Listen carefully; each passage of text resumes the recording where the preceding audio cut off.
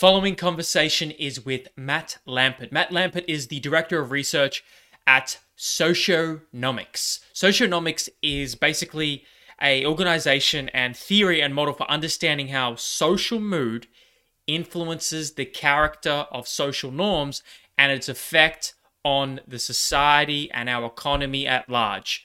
Social mood being defined as people's general leanings towards optimism or pessimism.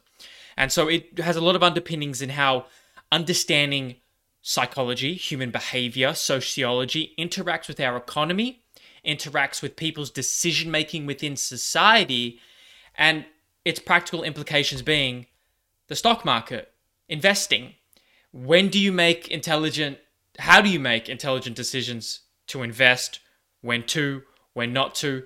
Look, taking a big zoom out upon history and seeing and observing the trends upon society. What's that taught us? What can that teach us now and for the future to develop this operating system on how to financially or make intelligent financial investments among what appears to be a very intimidating machine, being the economy? Something a lot of people don't really think about, the stock market, the economy, but we all play the game. We're all in it, whether we realize it or not. Okay? And so this conversation with Matt shed so much light, interesting, engaging information. I did not expect this conversation to be as interesting to me as it was. We really went above and beyond into a whole range of topics in that Matt's never talked about to this length before, and that I've never talked about to this length before, on the stock market and the economy, and explaining what we can learn and how to explain the tumultuous ups and downs of 2020, but beyond, and zooming out over the last 100 years and hundreds of years before that to what we can learn about how to make accurate decision makings in this market today, and how our psychology, how our brain, our decision making influences the economy and stock market at large, and how we can best take advantage to make intelligent decisions that will create a prosperous future for the individual. This may sound not very practical to some of you, but in fact, just the way that I go with these conversations, there's a lot you can actually pull from it to develop your own operating system to take action on. When is the right time to invest? When is the right time to make a risky decision? And when everybody is going in one direction, how do you know when is the time to go the opposite to what is common? And so I hope you enjoyed this conversation as much as I did. This was really interesting to me, really engaging to me. And if you're interested in money, finance, the economy, the stock market, how to make better decisions in your life when in areas of high risk, you should enjoy thoroughly this conversation with Matt Lampert. You operate within a field called socioeconomics, which I think a lot of people aren't familiar with. And while I'm going to do an introduction at the start to give people a little background, I still want to hear it from your words, because we have a wide variety of people who listen to this and who may not understand it. Could you give a primer on what economics is and why you think it's applicable for the average person to understand? Everybody from the 20-year-old studying to the middle-aged elderly person who's at the tail end of their career or profession. Sure, that's a great place to start, Alexander. And we can make a distinction, and it's an important one, between socioeconomics and socionomics. Okay. So I'm in the latter field. Socioeconomics is a completely different discipline, but people confuse them all the time. So Let's start by clearing that up right off the bat. My bad.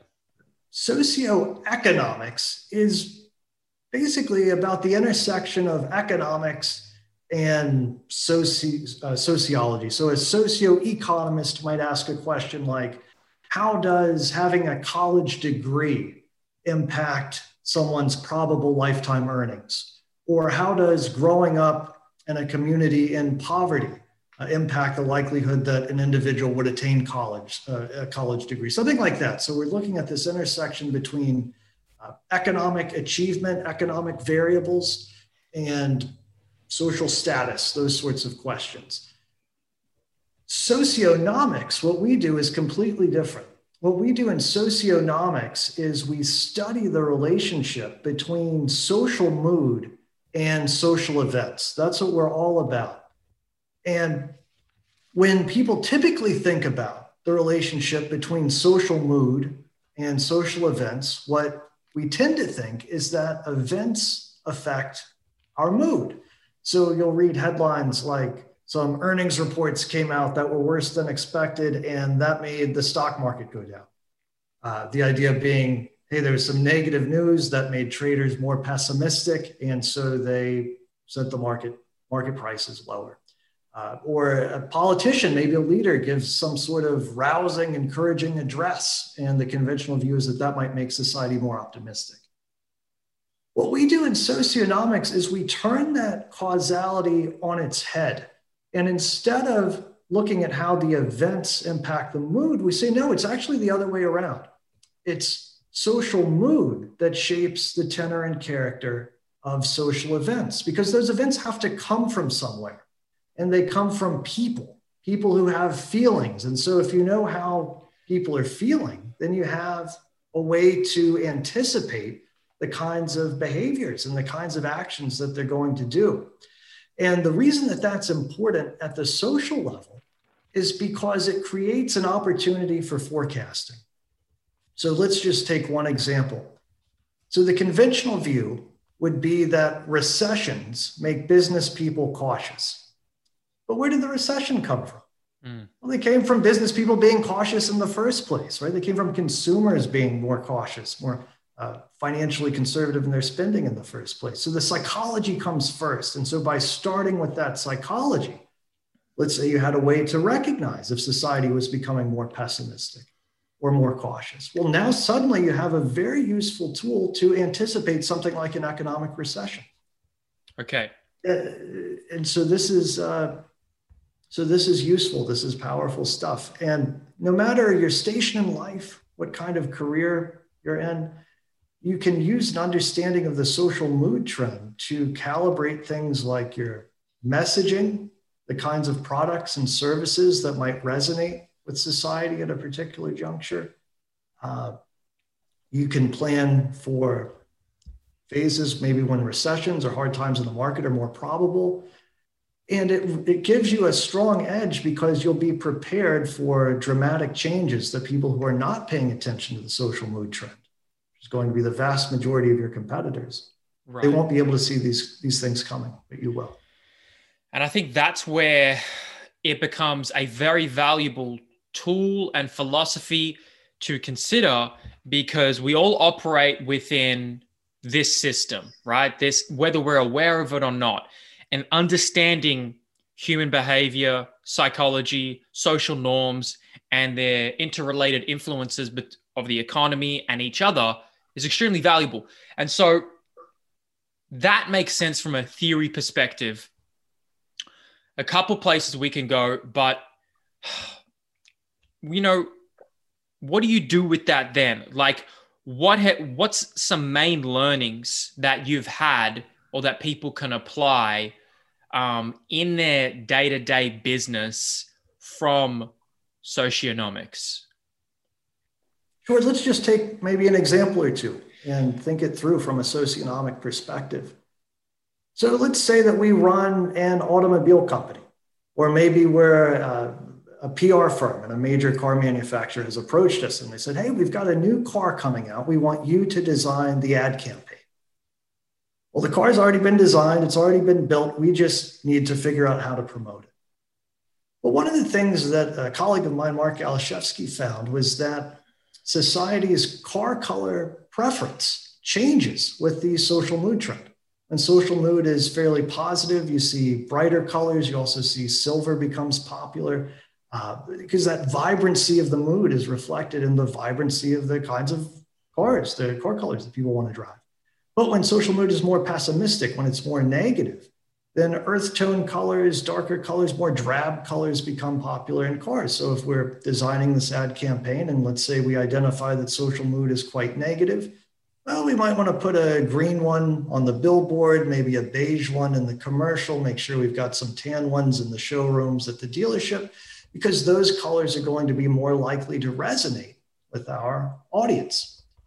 And if we would have been brought in earlier in the process, we could have helped this company design the kind of car. We know that higher horsepower cars, larger cars, bigger cars, more faster cars are more popular in periods of positively trending social.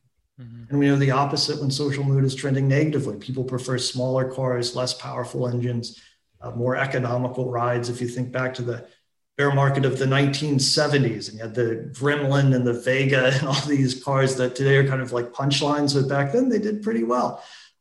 Versus, say, the bull market of the 1990s, when you had the SUV craze that became very popular, at least here in the States. You also had a return of sports cars. More recently, we've even seen a return of muscle cars becoming popular. So that's one industry that could benefit substantially from this perspective. But we could do any number of them. Let's do movies. One of the things that we found is that when social mood is trending positively, the kinds of movies that tend to be popular are more upbeat, family-friendly kinds of fare. Disney is one classic positive mood brand. You can think back to the Disney Renaissance in the 1990s. That was a positive mood period, or the Disney Golden Age in the 1950s and 60s, a positive mood period. But in negative mood periods, Disney tends to struggle. And it's another genre that tends to do quite well in those phases, and that would be horror movies. So if you're someone in the movie business, maybe you work in Hollywood, maybe you're in charge of green lighting productions, or maybe you're a director and you want to make something that is more likely to resonate with the public, then you can diagnose the social mood trend and calibrate the kind of film that you might want to make based on that decision. You can do the same thing with pop music. You can do the same thing with general advertising messaging. You can do it with the kinds of political messages that tend to resonate with the public at one time or another. It really starts to frame your understanding of history in a way that, as long as you know roughly where you are in that social mood phase, you've got a pretty good chance to capitalize on opportunities that would be, in some cases, difficult to even recognize with any other perspective. But the real key here, Alexander, is that we've got to have a way to measure social mood so we can track it in real time. And we think we've got a pretty good way to do that. Well, how do you do that? Yeah, well, there's all sorts of ways that people have proposed that you can measure mood. And we think a lot of these are really interesting. So some people say you should use surveys. There's some value in that. Some people like to look at consumer confidence or economic confidence indicators. There's some interesting work going on using social media and the kinds of things that people tweet about, for example, as a mood indicator. But we find that the absolute best one to use is the stock market. And the reason for that, there's actually several reasons. One is that the stock market is a place where people have been instantaneously reflecting their changes in optimism and pessimism for generations. We've got stock market data going back hundreds of years, so we can backtest the theory.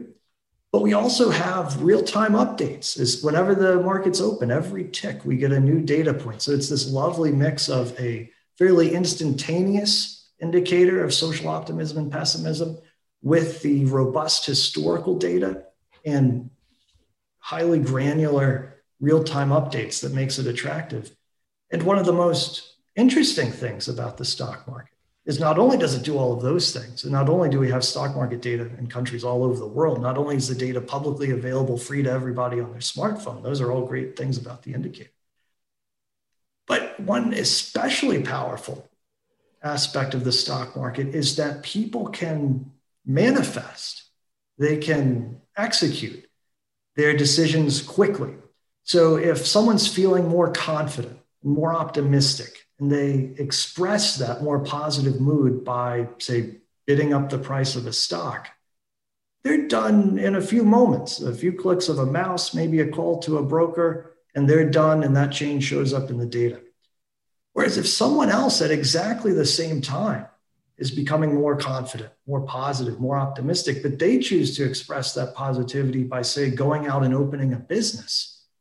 Well, that decision is going to take so much longer to execute. They might have to get a business license, hire some staff, come up with a product or service. And by the time that business is up and running and contributing to a data series like economic growth, it might be months or even a year after the person initially took that first step to move forward. And that's one reason, in our view, that the stock market is an outstanding leading economic indicator. It's because these changes in mood can show up there quickly. We see them in the data, and then they take longer to show up in some of these slower moving data series. But it turns out the stock market is not only an excellent economic indicator, it's an excellent indicator for trends in popular culture, trends in business, trends in politics and broader society as well. Do you find that businesses opening, do you find new, like entrepreneurship, new businesses opening within a society or state correlates and lags behind the stock market, how should I say, disposition, the stock market direction?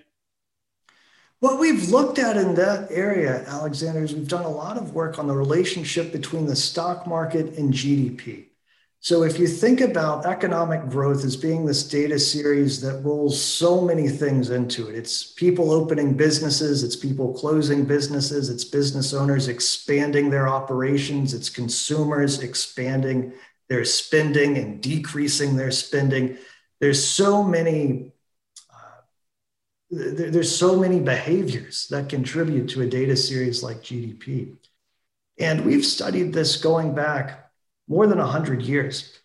And what we found is that there is a significant correlation between the stock market, changes in the stock market, and changes in GDP, which is interesting. But what we found as well is that you can also use the stock market to forecast GDP. It's a leading indicator. But if you try to go the other way around, if you try to use, say, the annual change in GDP to then predict the annual the annual change in the stock market, the relationship breaks down and there's not a significant relationship there. And that's one indicator to us, that's one data point that suggests that these trends in social mood are unidirectional. There's no feedback loop between events and the broader change in social mood. We think basically social mood marches to the beat of its own drum. People become more optimistic or more pessimistic. They engage in behaviors consistent with that change toward optimism or that change toward pessimism. And the causality goes outward from there. Okay, so would it be accurate to say you use the stock market to recognize, detect the severity of pessimism and optimism in a society? That's your proxy. That's exactly right. If you see the stock market going up, going higher, that's an indication that social mood in that country is becoming more positive, more optimistic, and the opposite if you see the market going down. Okay, then how do we reconcile this year? Quite an anomaly, but maybe you guys have read between the lines enough to see, well, it makes sense, or maybe it doesn't. Maybe it is an outlier and you're still putting the pieces together. How do you analyze 2020 and explain, the ups and downs? People thought one thing would happen, that we would get a crash. This would all be like done, right? But it's still staying high in a lot of areas. What do you make of that?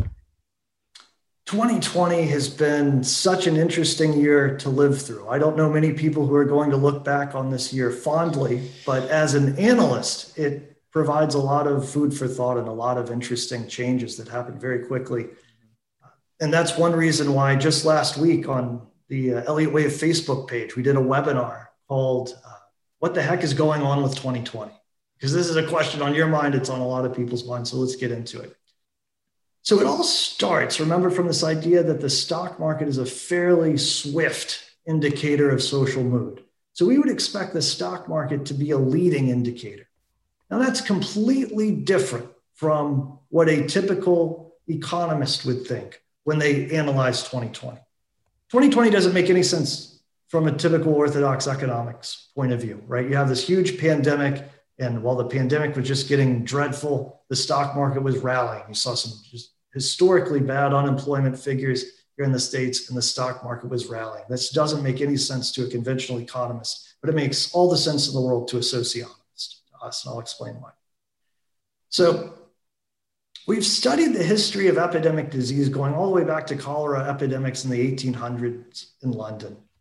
And what we have found consistently is that epidemics tend to emerge in countries where social mood has been quite negative, when it's been quite depressed. So using our proxy of the stock market, we would expect to see epidemics emerge in countries who have had either swift and or long-term declines in their stock indexes preceding the outbreak of the epidemic. This is exactly what you see if you study cholera in London. It's exactly what you see if you look at all of the major epidemics of the 20th century. And so when we look at COVID-19, the question is, where did it emerge? And what was that country's stock index doing prior to the emergence of the epidemic?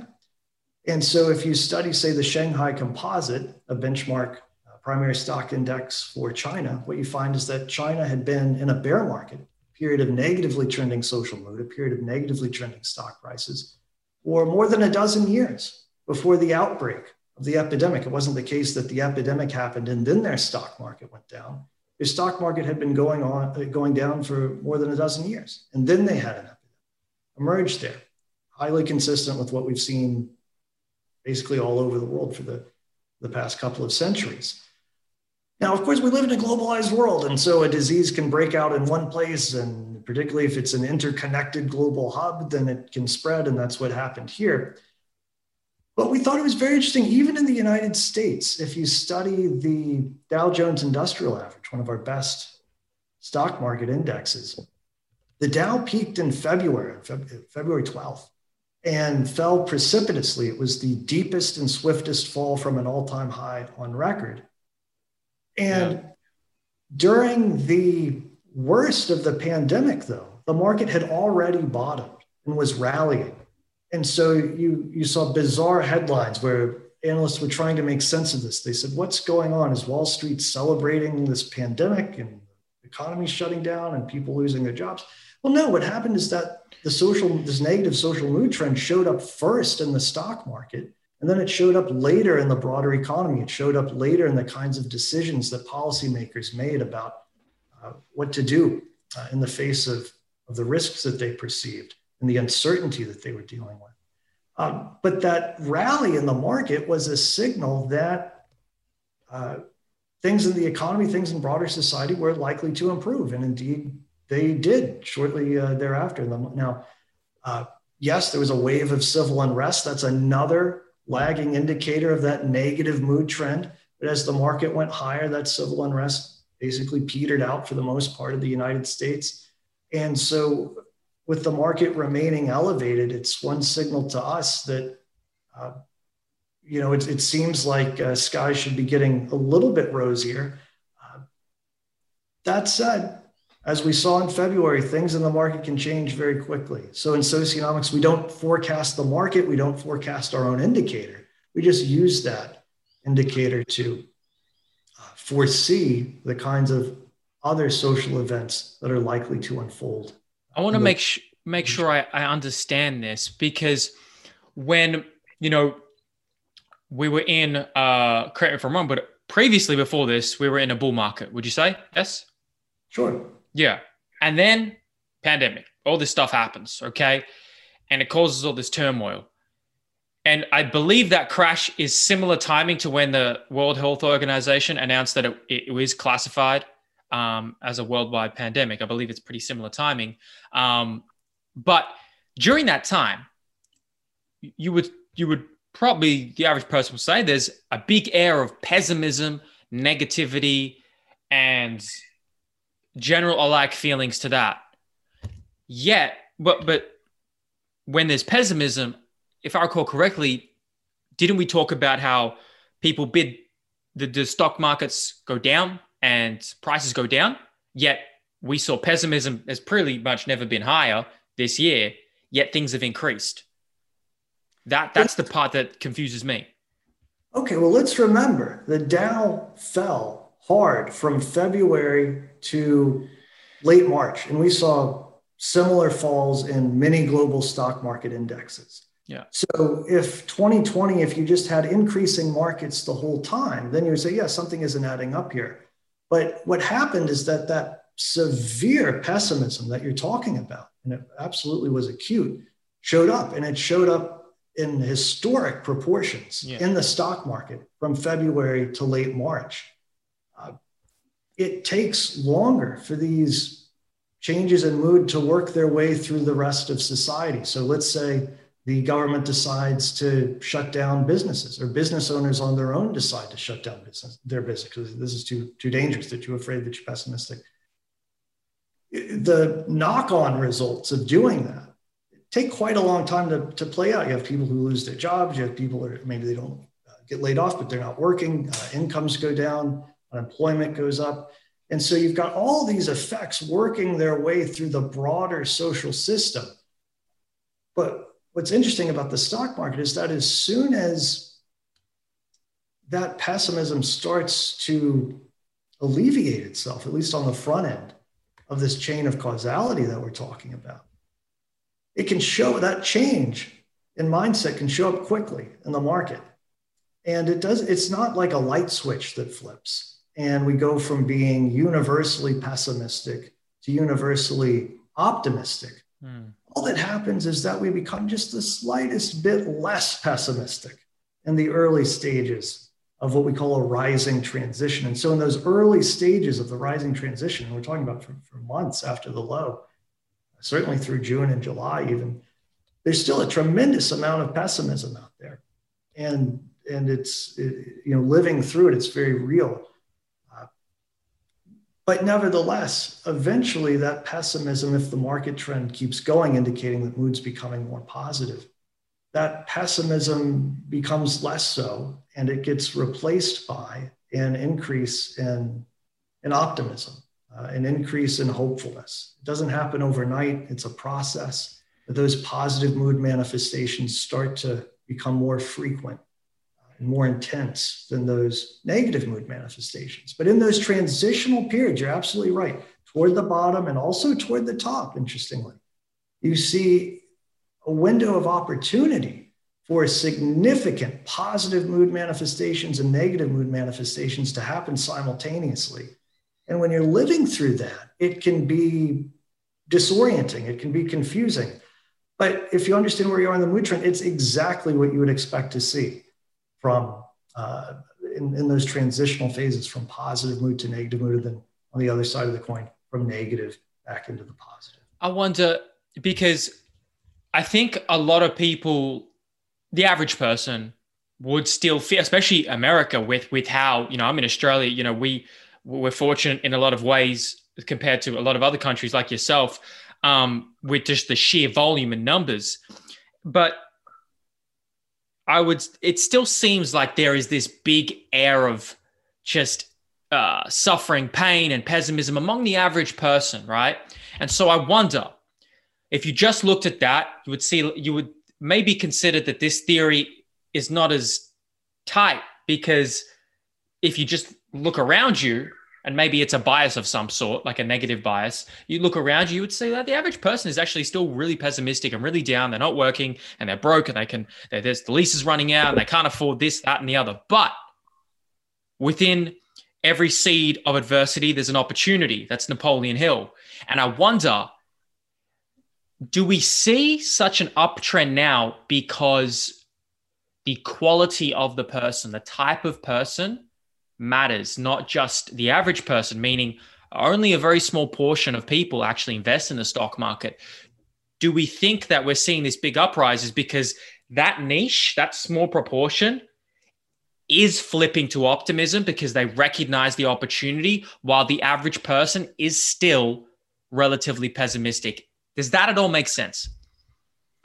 Yeah, well, one of the things that we've noticed is that if you look at economic growth figures, if you look at wages, if you look at the unemployment figures, they're all better now than they were in March. They're all better now than they were around that period of the low. And so you've seen these improvements show up in so many different indicators. But does that necessarily mean that, let's say, society as a whole is more optimistic today than we were in, say, March and April? Does that mean that society is overwhelmingly optimistic? Are we dealing with a phase here where we're looking at 90% optimism, 10% pessimism? No, I tend to agree with you. It's a more of a mixed bag, and it can be difficult to remember how scary and how fearful things were back in March, back in April, Right. back in May, Yeah. and that's the reasons why we like to look at data to see, okay, well, what do the data tell us? And if you look at economic indicators from March and April, they're dreadful. I mean, you're looking at in some cases, particularly in unemployment, historically bad numbers. But those historically bad numbers were followed by historically positive numbers, where we saw record number of job losses followed by record number of gains back. So I would agree with you. It doesn't necessarily mean that we're out of the woods. It doesn't mean that this is suddenly the most euphorically optimistic phase in human history. But really, if you zoom out and you look at the totality of human history, and I know you're a fan of doing things like that, which is amazing. Life's not so bad. It's really, if you think about the creature comforts that are available to the average person today, Yes. are living in still, very close, if not at historic levels of prosperity. And it can be easy to get kind of bogged down in our day-to-day lives, of course. But I would say overwhelmingly the society as a whole is more optimistic today than they were, say, in the months immediately following the low. And if social mood continues to become more positive, then we'll see more of that. At least we're likely to see it. But if mood goes the other way, then we may be in for another spell where things get quite negative, quite anxious, and quite fearful again. So, yeah, absolutely. There are some parts of society, some people with different socioeconomic statuses are doing better than others. That's true all the time, and it's true now. And sometimes these changes do end up showing up earlier. And I think you probably have in mind higher net worth individuals, those kinds of folks. But that goes both ways. So if you look at, say, economic inequality, there was historic levels of economic inequality in 1928, 1929. A lot of that, by definition, a massive amount of the wealth was owned by very few people. But after the stock market crash, it evened things out pretty quickly. And so those kinds of individuals can live by the mood trend and die by the mood trend, at least in terms of their net worth. And so you could see a reversal in that trend. In fact, we forecasted a reversal in that trend during the next severe negative mood trend. I think we're going to see economic inequality level out significantly. Okay, I want to get to that, but I just want to touch on, I think yes, I think we lose perspective, and I think I that provides clarity, because social mood definitely was at its peak low in those months, right? I think also because it was the maximum amount of uncertainty. We didn't really know what this was and what was going on and how severe it was going to be. And in the forthcoming months, we got a lot more clarity. While restrictions were at varied across the world and becoming higher, we got more clarity and comfort. And it makes sense. Yeah, we're not as tense as we were in the highest peak of uncertainty. So I think uncertainty and certainty are definitely proxies to the trends that we're seeing here, now that I've kind of thought about what you said.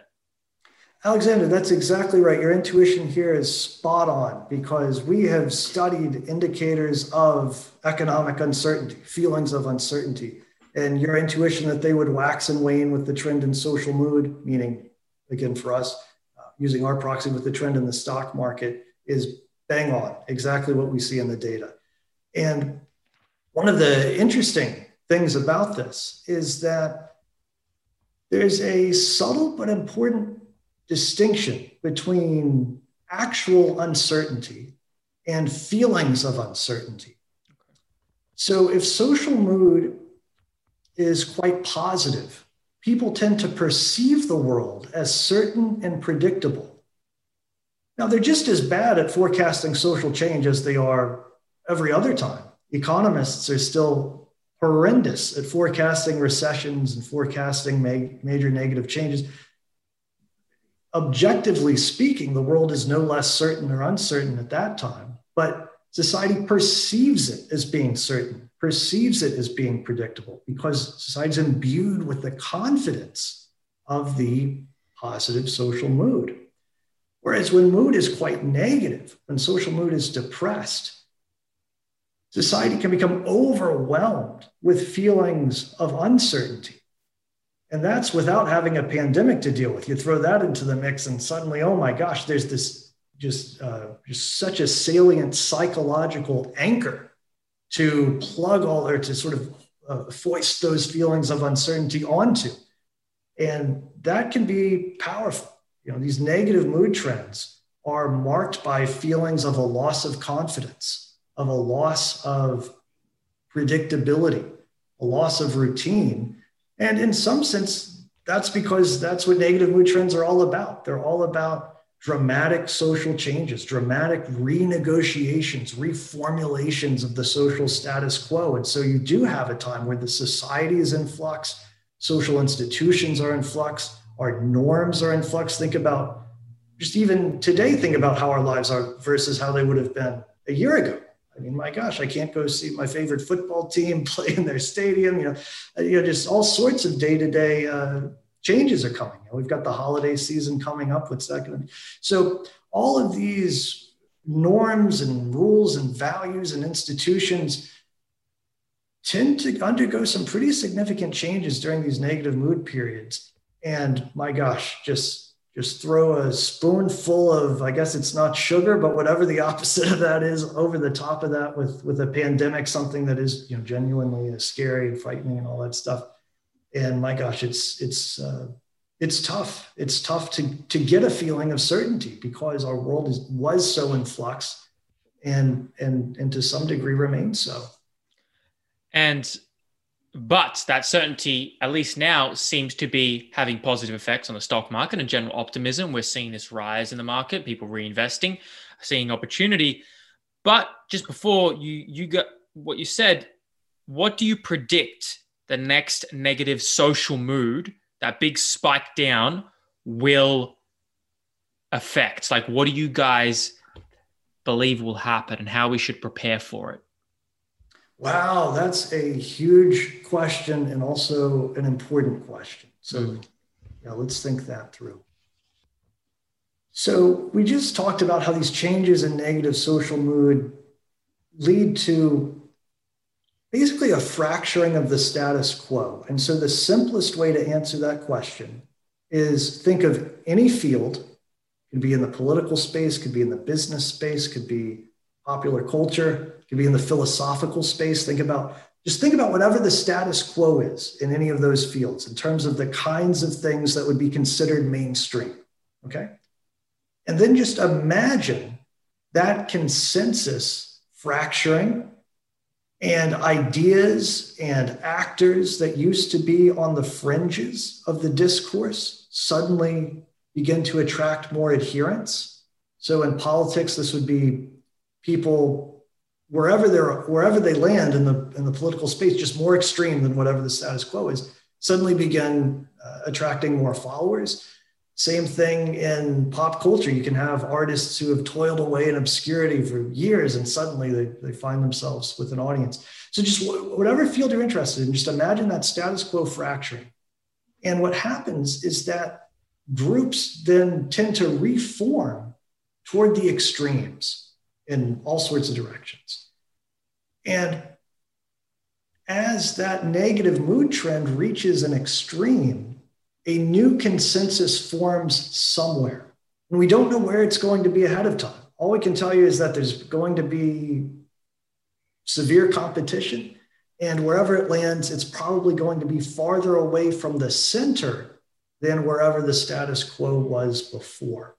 Then as positive mood takes hold, you can imagine that new normal migrating slowly closer toward the center. So that's the big picture. Now, how do you prepare for something like that? Well, one way you prepare for it is you understand a few things. One thing you understand is that negative mood trends involve, by definition, severe declines in the stock market. So if you're someone who has a livelihood tied to that, or you've got a nest egg tied to that, you want to be very mindful about that possibility.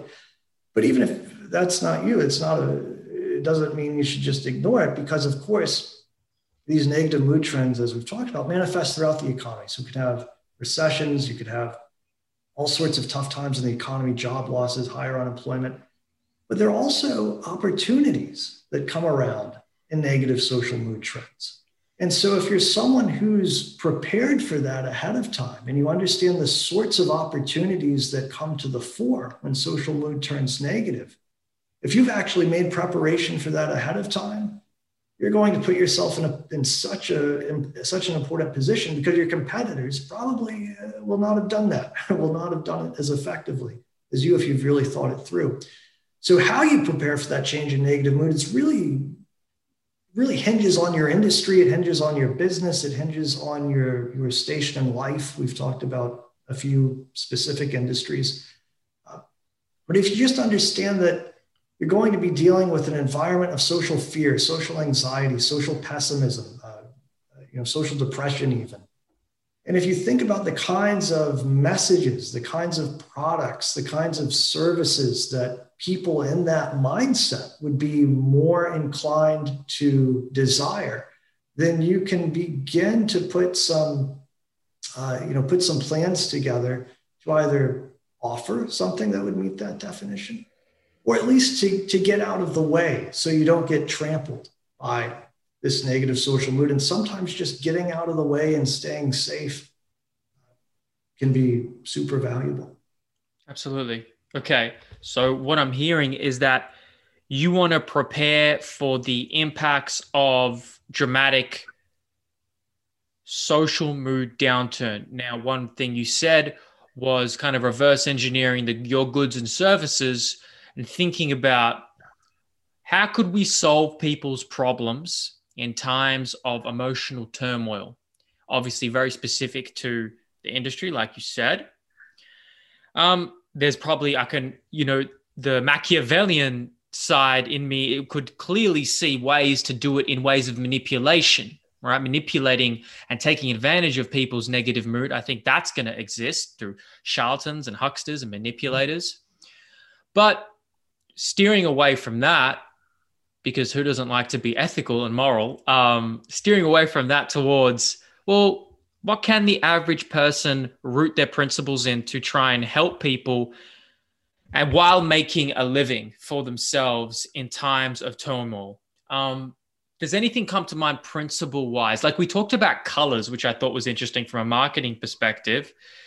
I mean, I want to talk about specific industry in a second, but do you have any principles that come to mind to how you can think about adjusting and pivoting in those times? Sure. So about a year and a half ago, we put together a presentation called Your Best Bear Market Business Opportunities that addresses exactly this question. And we went through about 20 different industries, but we also talked through some principles, and we can fly through those pretty quickly. So let's just start with the budgetary part of this. So if you understand these negative mood trends, people are less willing to spend. So for example, when mood's quite positive, you're feeling confident, you're feeling optimistic, you might be willing to go out and take out a loan and buy a snazzy new car. You might be willing to take out a $500,000 loan to purchase a house. You might be willing to take these financial risks because you don't perceive them as risk. We were talking about perceptions of uncertainty and perceptions of risk earlier. Well, in negative social mood periods, all of that changes. And both borrowers and lenders become less willing to make loans. And lenders are also more inclined to call in loans that they have already made. Borrowers are more likely to default on their loans and not be able to make payments. And so if you're someone who can specialize, let's say, in debt reorganization, helping people manage their debt, get out of debt, and work with them in that area of their lives, that's one area that we would expect a tremendous amount of increased demand during a negative social mood period. Let's say you're someone who's quite good at fixing things. Well, hey, if people are not so willing to go out and buy a new car, what do they do if their current car breaks down? They're going to need to get it fixed. So people in the mechanical trades and the home repair trades, lawnmower repair, those sorts of things. If you have a specialty of helping people to make their durable goods last longer, then that skill set would become important. If you're a manufacturer of goods, recognize that what the consumer in that mindset is looking for, they're not looking for luxury. They're not looking for things that are flashy and exciting. It's about something that's durable and that's going to last.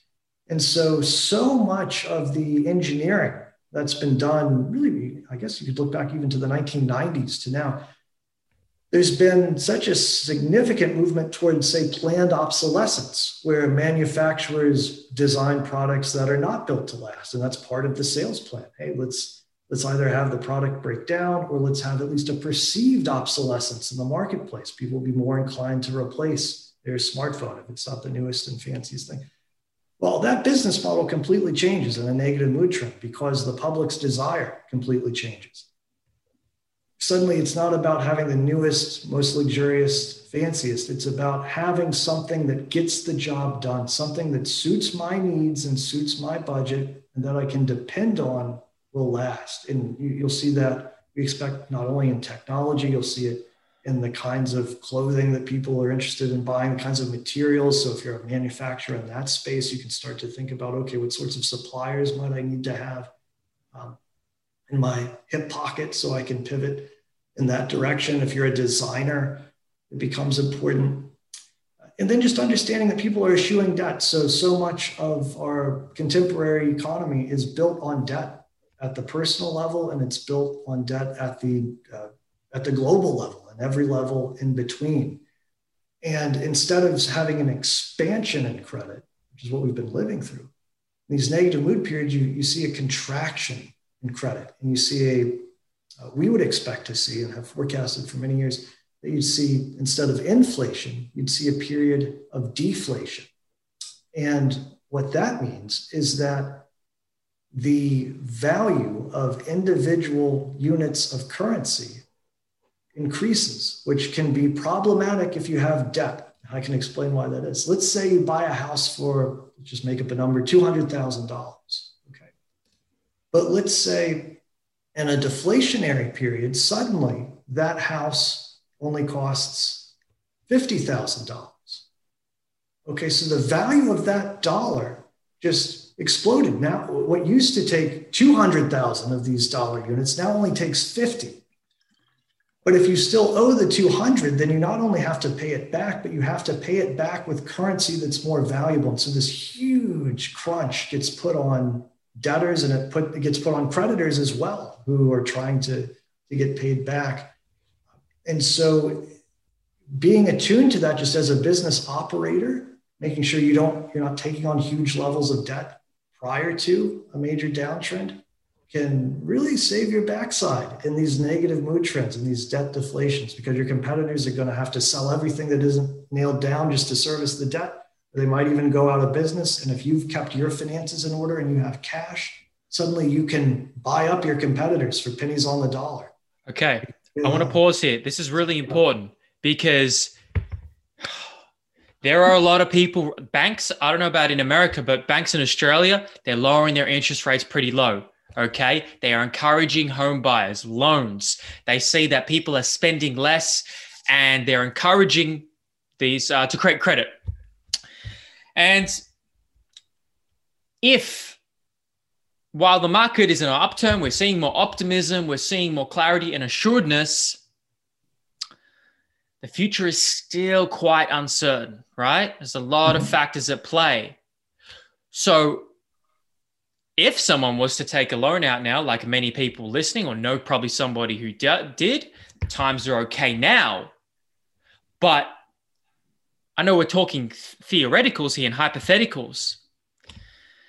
How do we think about the timing of whether it's a good decision to capitalize on something like a low interest rate loan versus what could be around the corner in the coming years is a massive deflation and even possible deleveraging of an economy. Yes, so this is the challenge that every business owner has to face, or everyone taking out a personal loan has to face. And it's also the challenge, frankly, that these banks are going to have to face at some point. And one of the things that we saw back in 2005, 2006, 2007 was a similar environment where you had this very interesting situation where the lenders were euphorically optimistic, so were the people, so were the borrowers. And so you had there was a type of loan called a ninja loan that became popular in the United States. It stood for no income, no job, no assets. And these people were getting hundreds of thousands of dollars in mortgages to purchase homes, to purchase property. That's dangerous.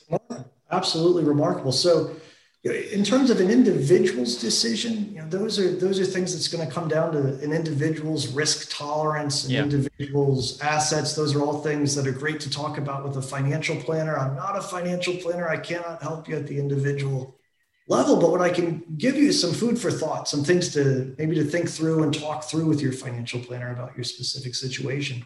If you're someone who does want to be prepared for a debt deflation, it's probably worth a conversation with an advisor about how best to do that. What would make sense given the uniqueness of your situation to be prepared for that?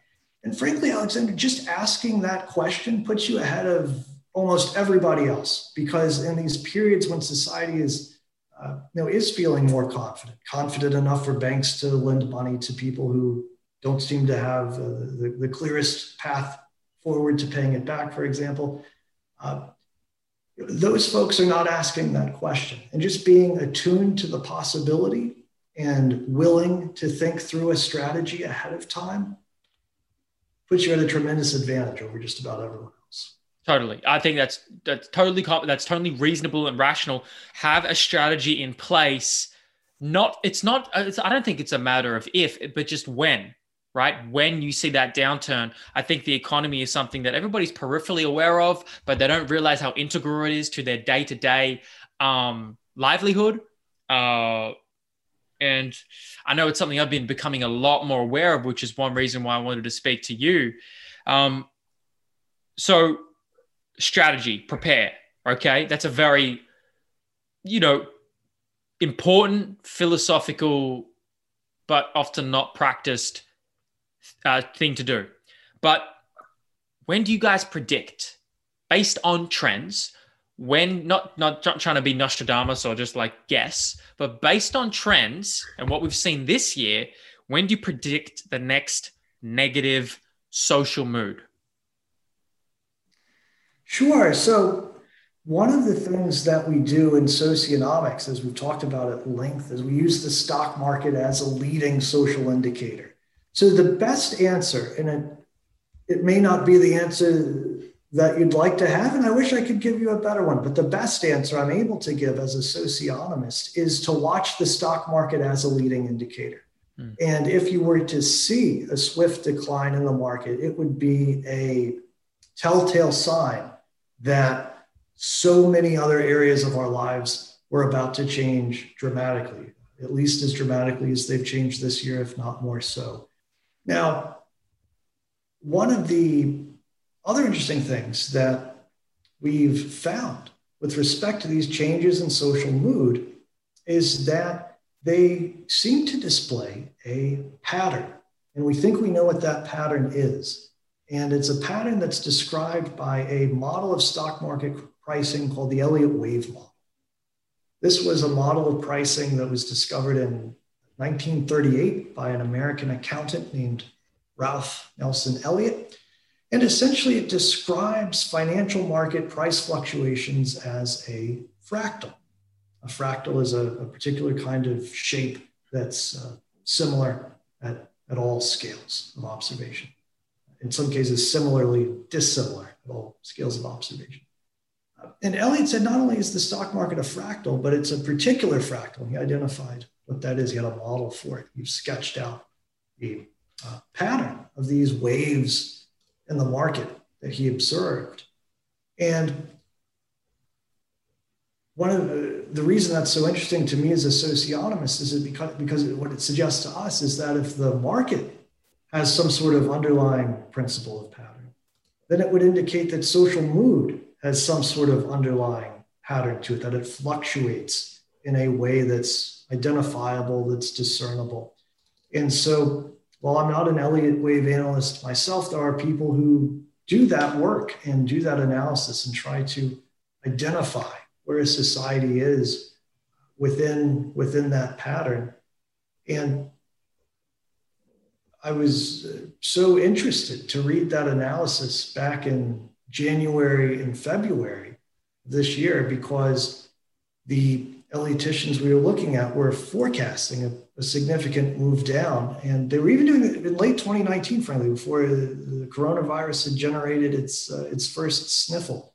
So looking at the market from an Elliott wave perspective can help you to see around the corner, but it's always probabilistic. The market forecasting method that's right 100% of the time does not exist.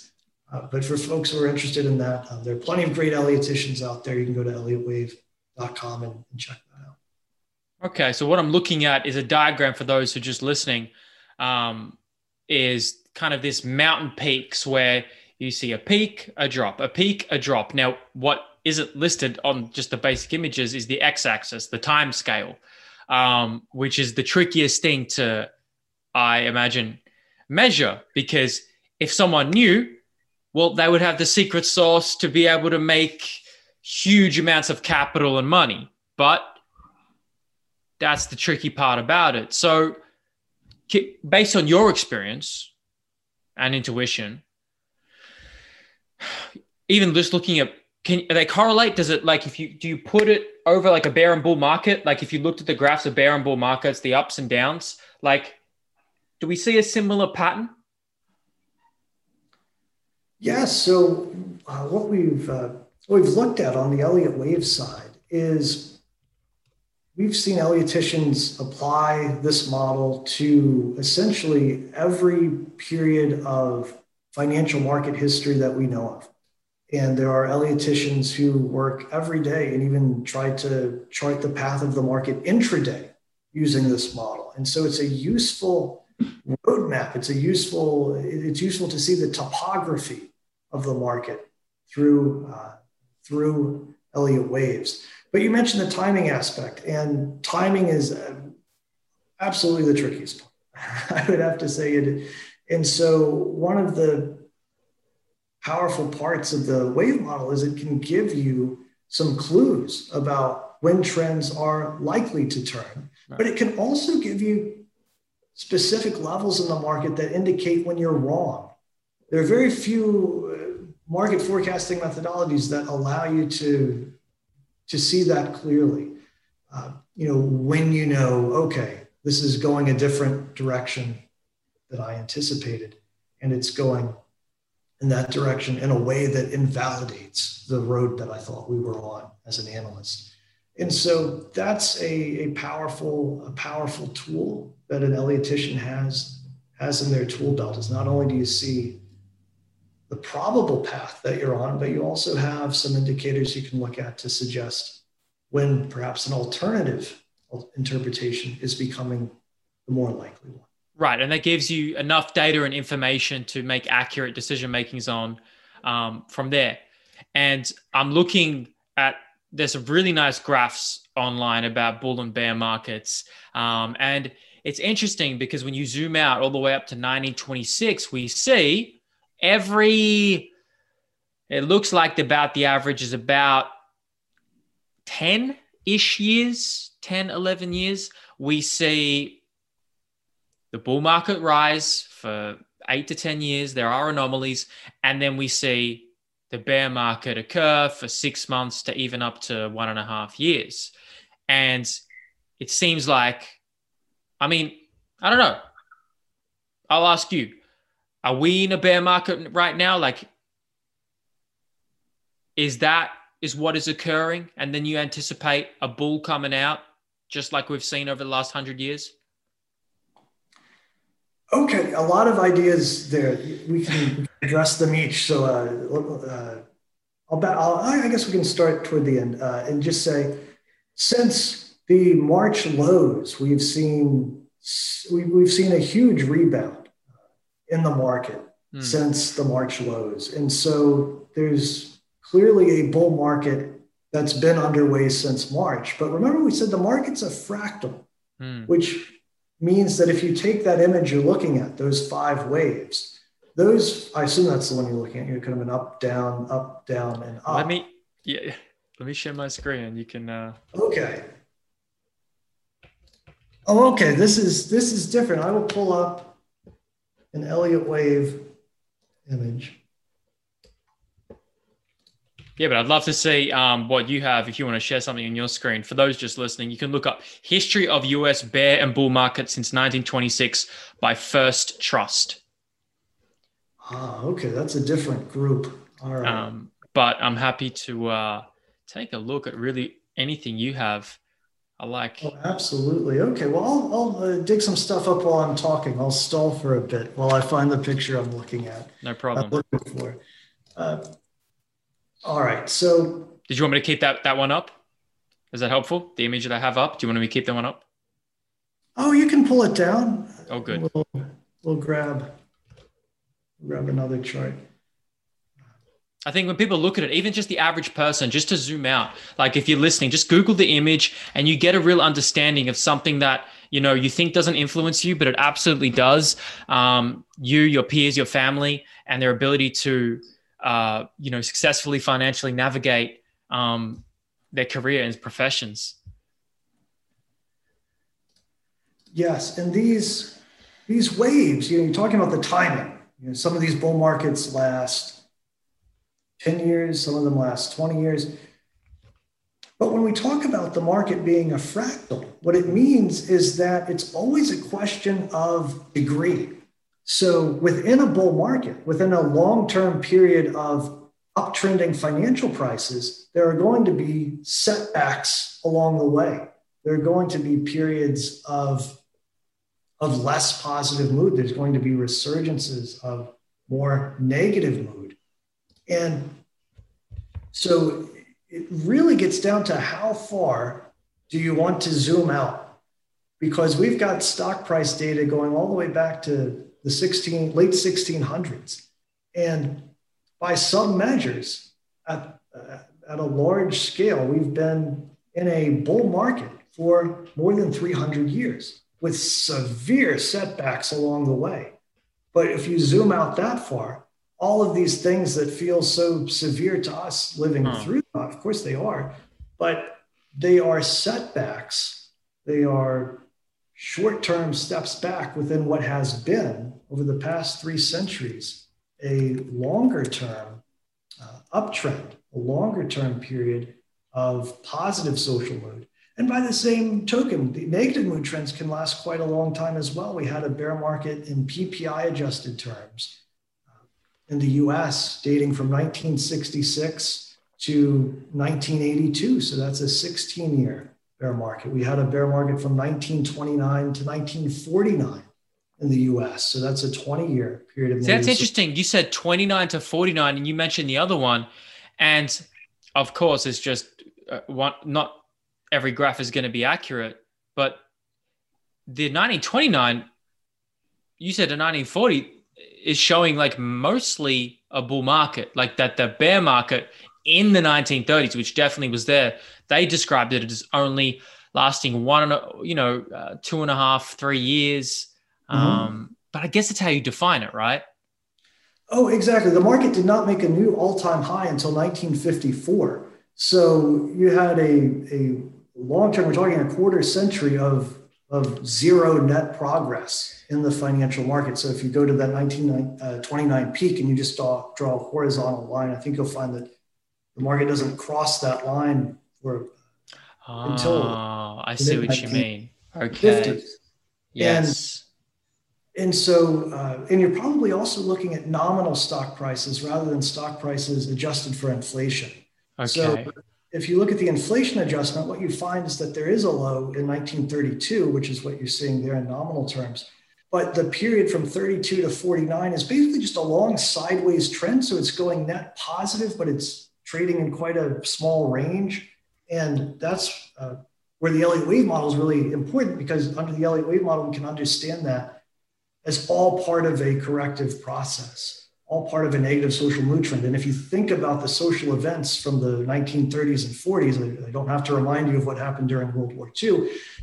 That negativity is acute, and it's showing up throughout the social world. So, we see that period as being quite negative in the mood trend culturally, but also it shows up in the market, particularly if you do an adjustment for price inflation. Yeah, that's interesting. But and to clarify for everybody as well as you, Matt, the chart that I'm looking at is a historical performance of the S&P 500 index. So, I mean, that hasn't been around for 300 years, I believe. But if we zoom out further, then we'd be looking at a different metric to measure the status of the economy and general optimism, pessimism. Yes, that's right. And at long last, I think I have found. Yeah, please. The chart I was looking for. It looks like I found a few of them. Okay. Before we end our conversation, I'll pull up the chart going back to 1695 so we can look at the super long-term stuff. I will pull up this here. Let's see if this will work. We'll do a share screen. All right, great. We'll just pull this up. There we go.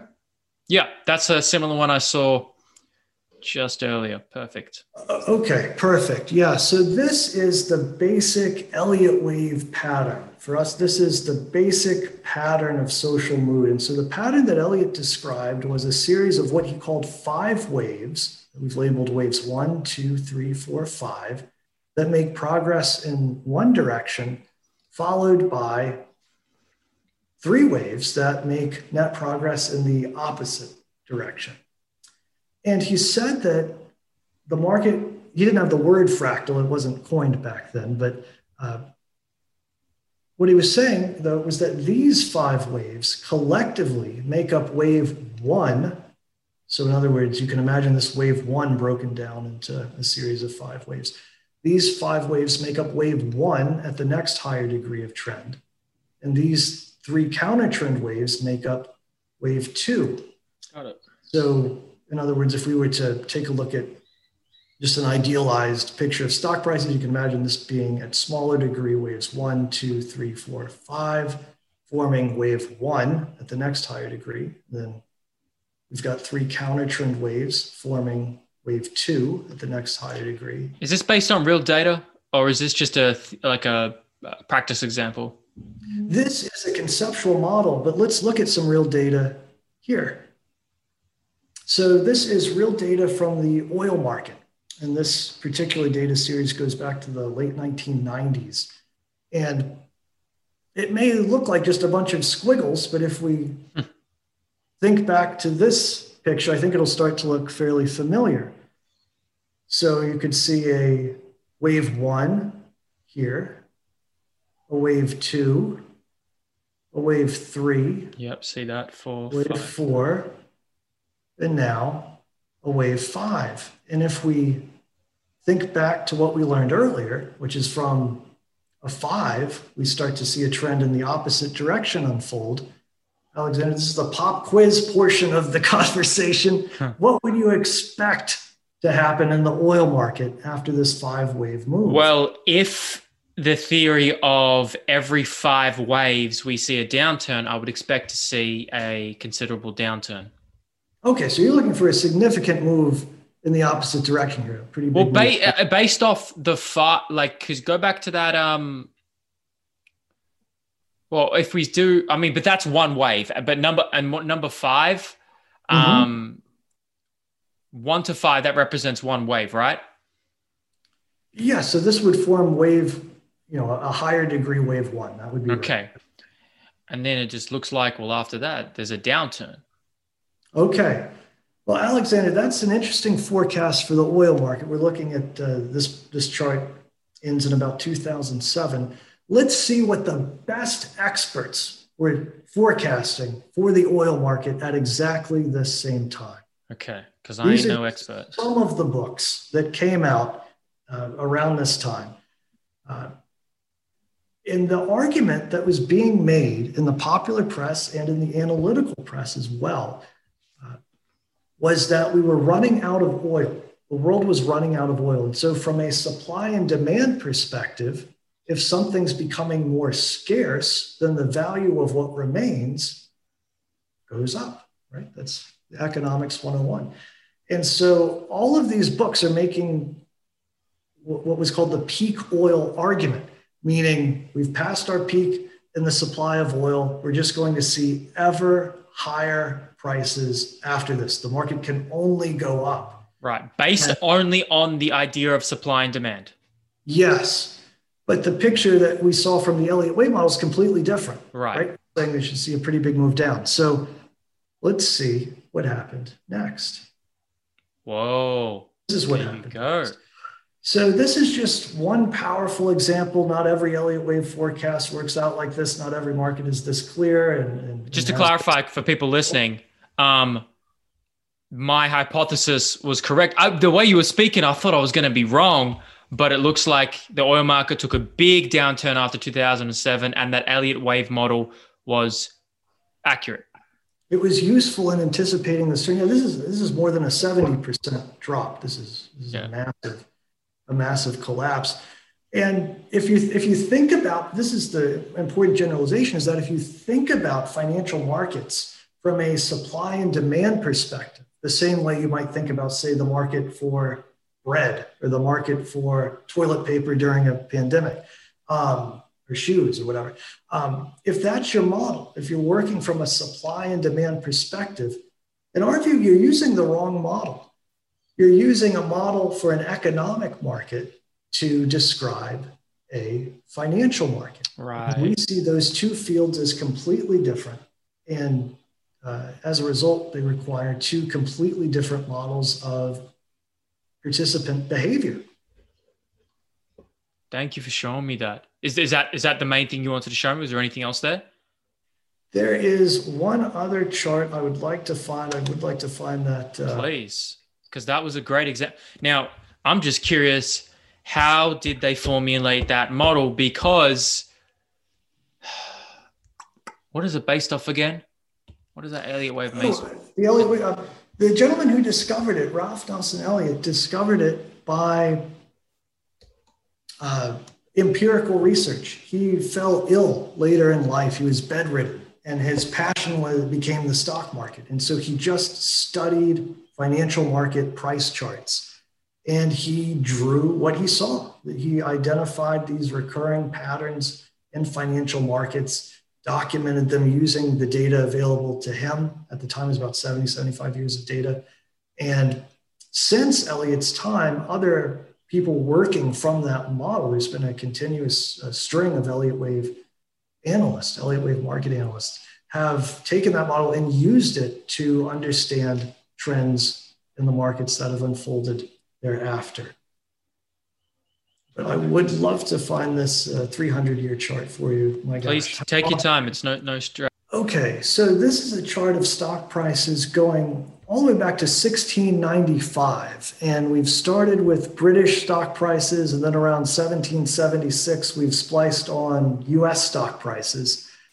And we see the stock market going up, going down, going up, going down, and so on. So let's think about the stock market as being an indicator of social mood. So if we were to think about something like peace and war, would you expect to see peace when society was feeling ebullient and concordant and people were getting along with each other? Or would you expect to see peace when people were feeling angry, aggressive, and upset? Right. Well, based on our conversation, peace and optimism go together. Yes. So we would expect to see periods of peace surrounding these positive mood extremes indicated by peaks in the market, and we'd expect to see conflict and even war at these negative mood extremes, clustering around these negative extremes of the market when society's the most angry, the most fearful, and we would suspect the most likely to engage in conflict. So you can find all sorts of hypotheses to explain, trends in peace and war. Here we've known about socioeconomics for not that long, right? Just this conversation. And you've already been able to generate a hypothesis that would explain perhaps the timing of peace and war over 300 years. So let's see how we did. Not so bad. What we find is that these periods of peace tend to cluster around these positive mood extremes, and conflict and war tends to happen in these bear markets and these negative mood periods, often near an extreme. This is particularly interesting. This peak here is in 1720, and this low here is in the early 1780s. So you have a 6-decade negative social mood trend, a 60-year bear market. We think stock prices going down for 6 months or a year is a lot to deal with. Imagine them going down for 60 years. And it was toward the end of that negative mood trend when you had two of the most important revolutions of the past 300 years. You had the American Revolution and the French Revolution. I want to pause there. That's really important because you said earlier in the conversation that the next negative social mood would predict a social fracturing of some sort. And what we're seeing there, revolutions, wars, world wars, every time that occurs, there is some type of fracturing, some type of split of what you call the consensus. And that is really interesting, but also on the other side, that's quite concerning because what is going to be the next thing to dramatically shift this world?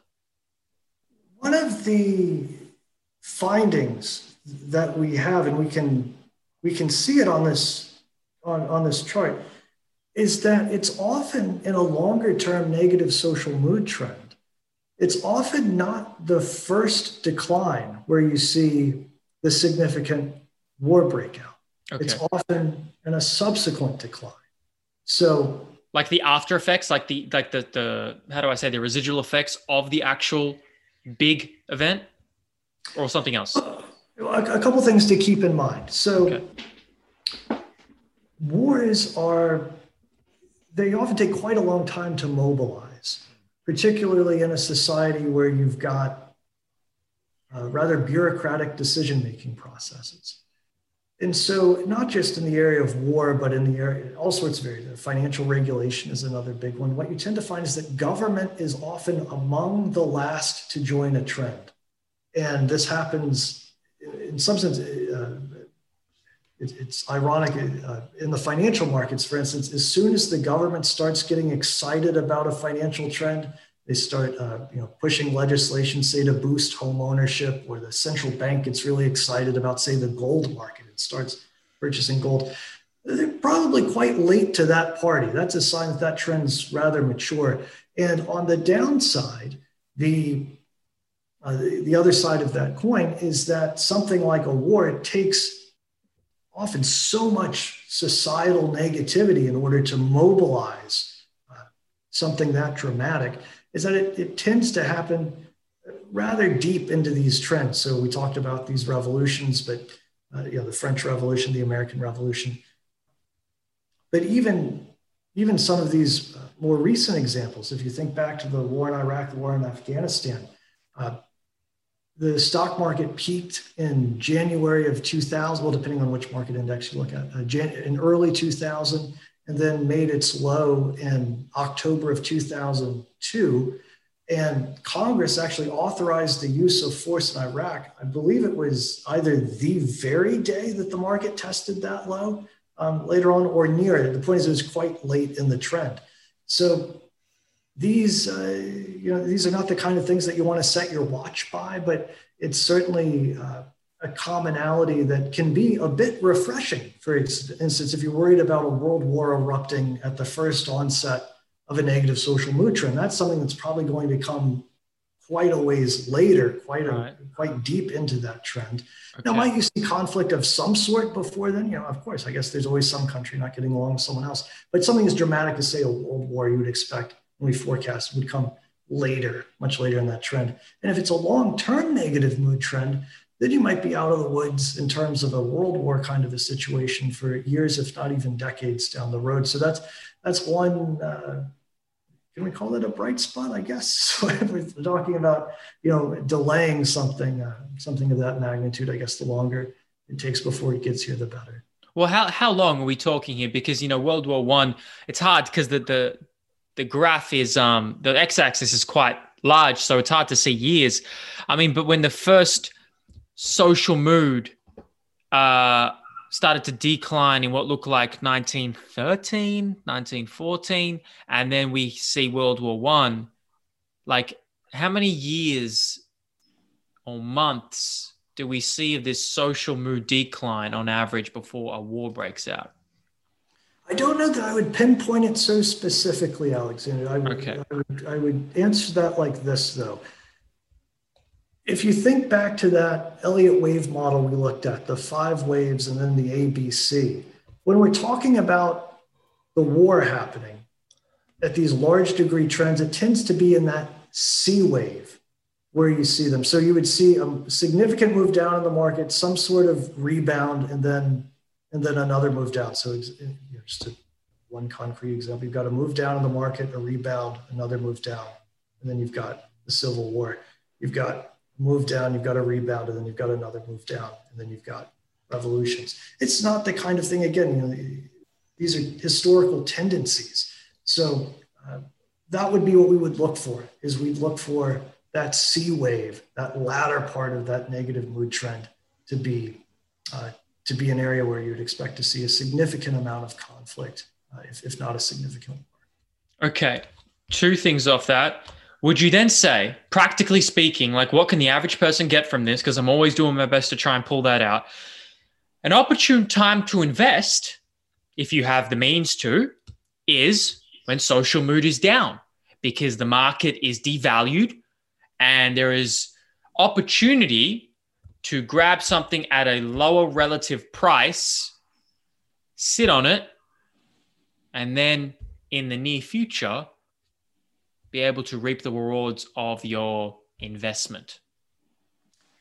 Yes, this is important, and it's, in some sense, it's investing 101. It's buy low and sell high. Right. The reality of the situation, though, is that buying low and selling high is tremendously difficult to do for the typical investor, for the typical trader. And the reason for that is, remember, we talked about these positive social mood extremes as being periods of widespread social optimism. And the irony and the paradox is that it's precisely at the moment of peak confidence, that moment of peak optimism, when a trend in the opposite direction is the most likely to unfold. And so what you find is that the overwhelming majority of investors, the overwhelming majority of speculators, and we've looked at this not just on the individual level, we've looked at institutional investors, we've looked at Wall Street analysts, we've looked at corporations buying back their own shares, and they are all part of the same herd. They are all the most invested at exactly the wrong time, when social mood is the most elevated, when the market is at that positive extreme. And the opposite is true at the lows. You're talking about the opportunity at a major low, at a major down point, a negative extreme. That's exactly when regular individual investors, institutional investors, mutual fund managers, hedge fund managers, corporations are the least interested in holding stock. So people are the least interested at the best buying opportunity, and they're the most interested when it would actually be the best time. See, it's so interesting because just this hour conversation has shown me why the opposite is, and it's just even common, I don't know, it just feels like common sense. Like, so you're telling me that the traditional mindset is when everything's high, buy high because it's going to keep getting better. You want to quickly get in. And when things are low, they want to hold on because you don't want to take risk. Be careful. Is that the traditional thinking? Excuse my ignorance. Oh, it absolutely is. That's exactly what we see in the data. That is precisely it. In fact, I can run through a couple of charts if you want to take a look at. Let's do it. These charts give a really nice visual representation to the concepts we're exploring. Excellent. I will pull up a chart and we will take a look at this tendency. Yeah, go ahead. Sorry. Well, I just give an example. Like it was very interesting. I observed the market this year, just in ways I hadn't done before. When the World Health Organization announced this was going to be this is a pandemic in March, I never seen stock price. I saw that. I saw those stock prices dip down, and I looked at Amazon because I was looking into Amazon. I'm curious, all right, some of the biggest global corporations. What's happening there? The stock plummeted to 1,700, and shortly after, it boomed, along with many other corporations, obviously, but potentially there was a great opportunity for many people to get in on one of the largest companies and fastest growing companies in the world. And now it's $1,000 more per share. It's amazing how swift these trends can move. And it's also, if we think back to the social environment in March, think about how it's difficult to even remember, but think about how pessimistic, how fearful, how scary, how uncertain the world appeared. And we were saying, again, it's at precisely those moments of peak pessimism, peak fear, peak anxiety. It's when you're at those negative extremes that trends in the opposite direction unfold. And so this is the insight that we can provide. It looks like, according to at least one source that I was able to dig up, the World Health Organization finally declared a pandemic on March 11th. There you go. So stock prices peaked February 12th, and some indexes even peaked in January. So in the bottom was March 24th. So in other words, of that, about 6-week decline, it was 2/3 over by the time the World Health Organization declared a pandemic. So they're even lagging this mood trend. They're becoming they're late to the party as well. And one of the things that we'll look at when we look at this slide of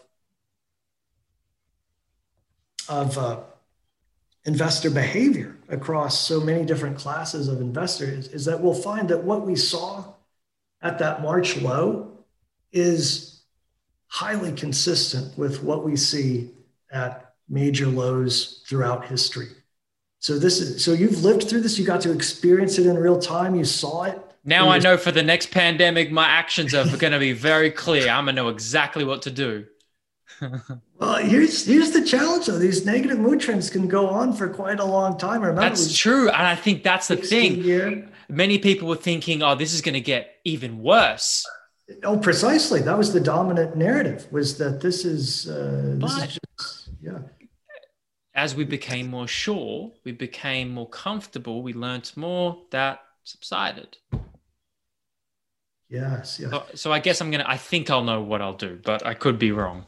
You could be wrong. And if you're too confident doing it, it's actually one sign that there might be some more downside. Yeah, so true. Then maybe. Tricky.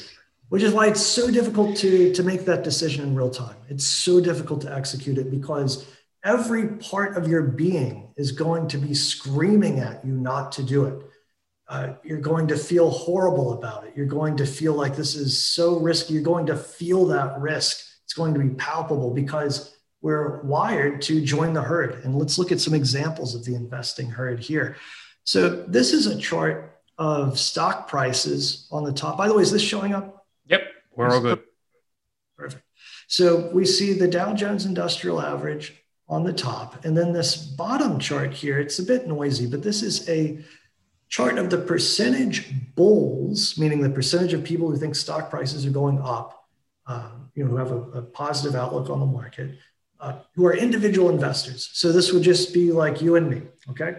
And what we find is that the highest readings on this chart tend to correspond with significant peaks in the market. So people are most optimistic near peaks. But if we look at these lows, we see that the lows in the market tend to correspond with these extreme readings. So to interpret that, those lows, you're looking at the percentage of bulls, is less people thinking it's an opportune time to invest. Exactly.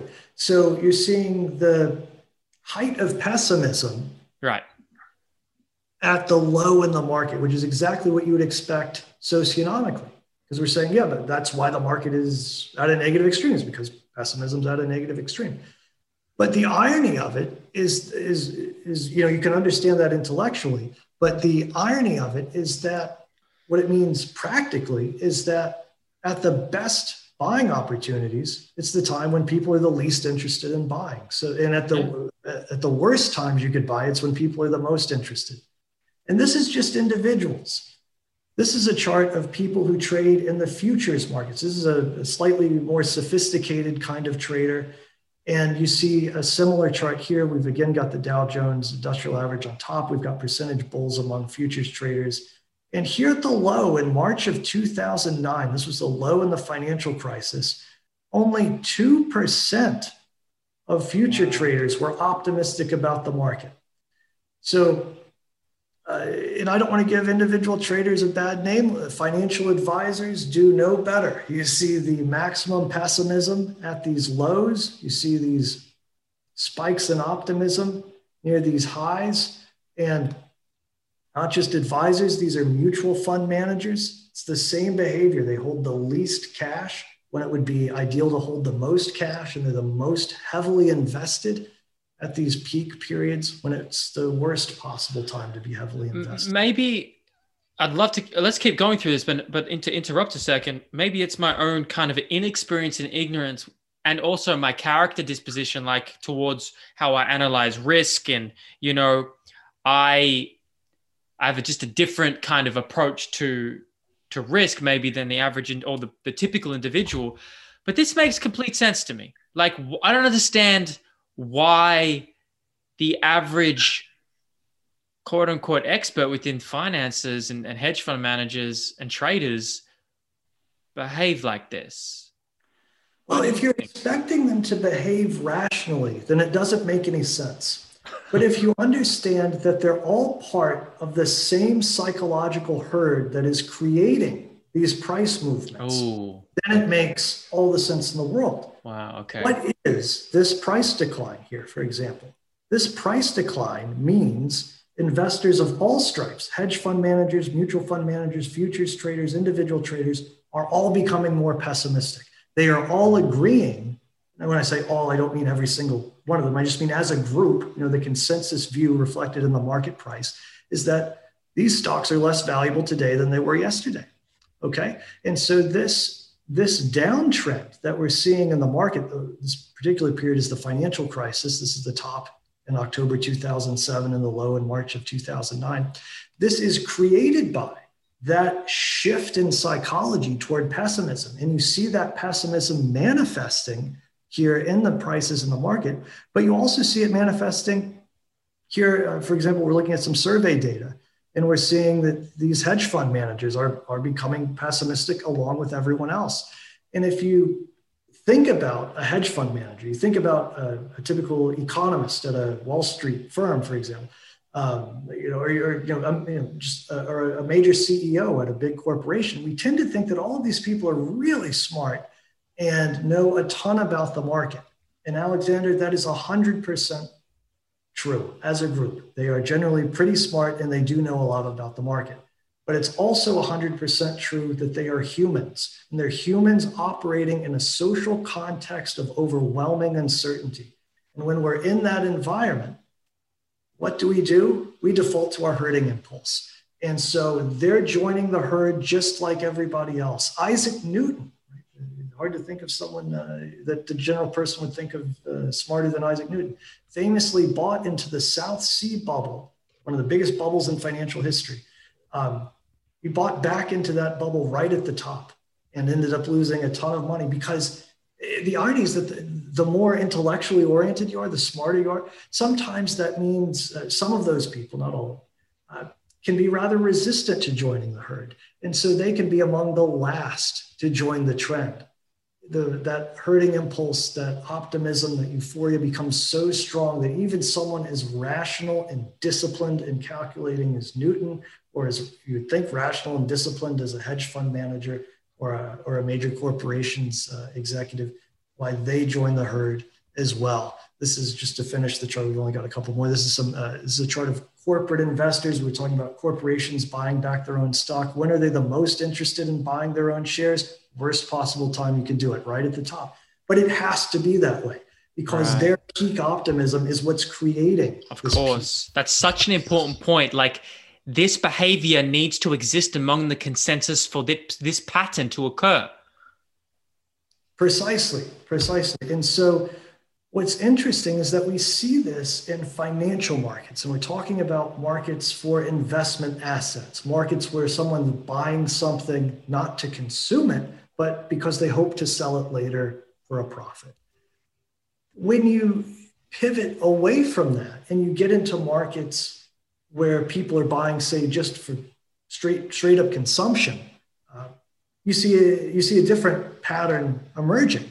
You see much more stable pricing because pricing in that domain has much more certainty to it. Now, there are exceptions to that. Sometimes a market can change from an economic market to a financial market. We can think of some examples of that. Let's think about Beanie Babies in the 1990s, just a little plush toy. So initially, this is just a little toy, something for kids. But the speculative fever in the 1990s turns the Beanie Baby market into a financial market. And suddenly there's this mania for Beanie Babies, and people are paying hundreds or thousands of dollars to get the really rare ones. And it's just another symptom of this positive psychology, this euphorically optimistic psychology that's so conducive to wild speculation and all sorts of stuff. And that's just the herding impulse getting exactly what the herding impulse demands.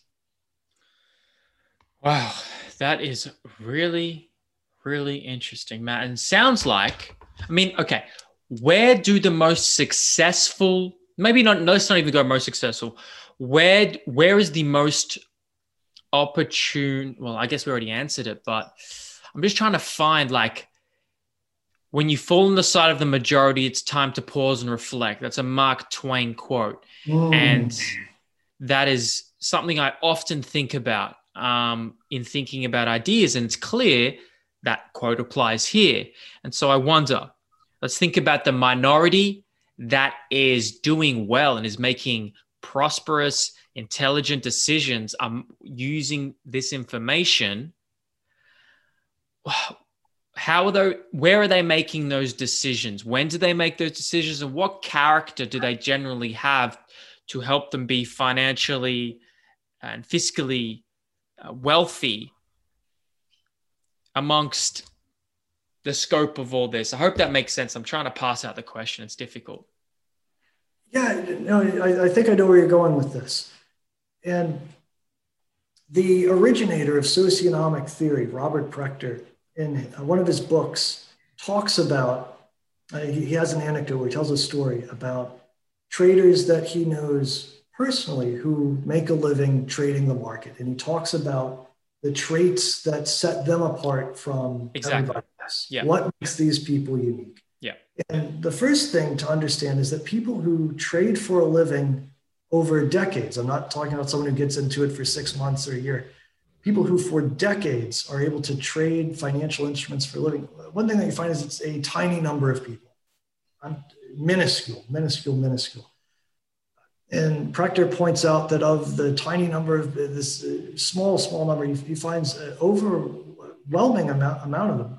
It was either all of them or nearly all of them had a military background. And he thinks that what's important is not that they served in the military. What's important is that they have an instilled discipline in them, in their decision-making process. So having an ability to act and adapt in a systematic way that you can stick to over time seems to be important. And he's proxying that with maybe the discipline that someone who had served in the military for a while might have. I think they were all Marines, if I'm remembering the story right. The other trait that you find often, at least that Prechter writes about, is that not only do they have discipline, but they had a specific decision-making protocol. And this is the irony of being a successful trader, is that you have to have, or it seems to help to have a routinized way of making decisions. Having a trading plan that is describable, not like, I kind of feel like I get in and get out over here, but to have parameters around your trading that are successful. That's incredibly difficult to generate, but it's also the easiest part of the process, because the third part is the hardest of all. And it's an ability to overcome your innate desire to join the herd. Yes. This is the most challenging, because we are biological creatures. We are social creatures. And when you are in the minority, remember we saw that chart where at a significant low, there were only 2% bulls. This is at the best buying opportunity of the past 11 years. Only 2% of traders were optimistic on the market.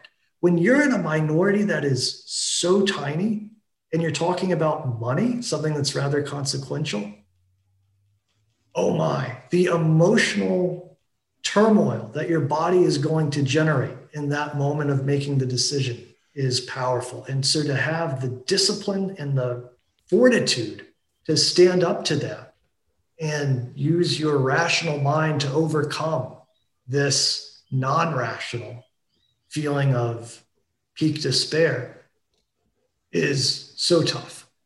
But people who are able to do it in the opposite at a major peak, to anticipate a downside when everyone else is just overwhelmingly confident, like we saw in that example from the oil market, where we had all these books saying, oh, prices are going to go to the moon, they're going to keep going up. But you looked at it from an Elliott Wave perspective and said, actually, it looks like the opportunity might be in the other direction.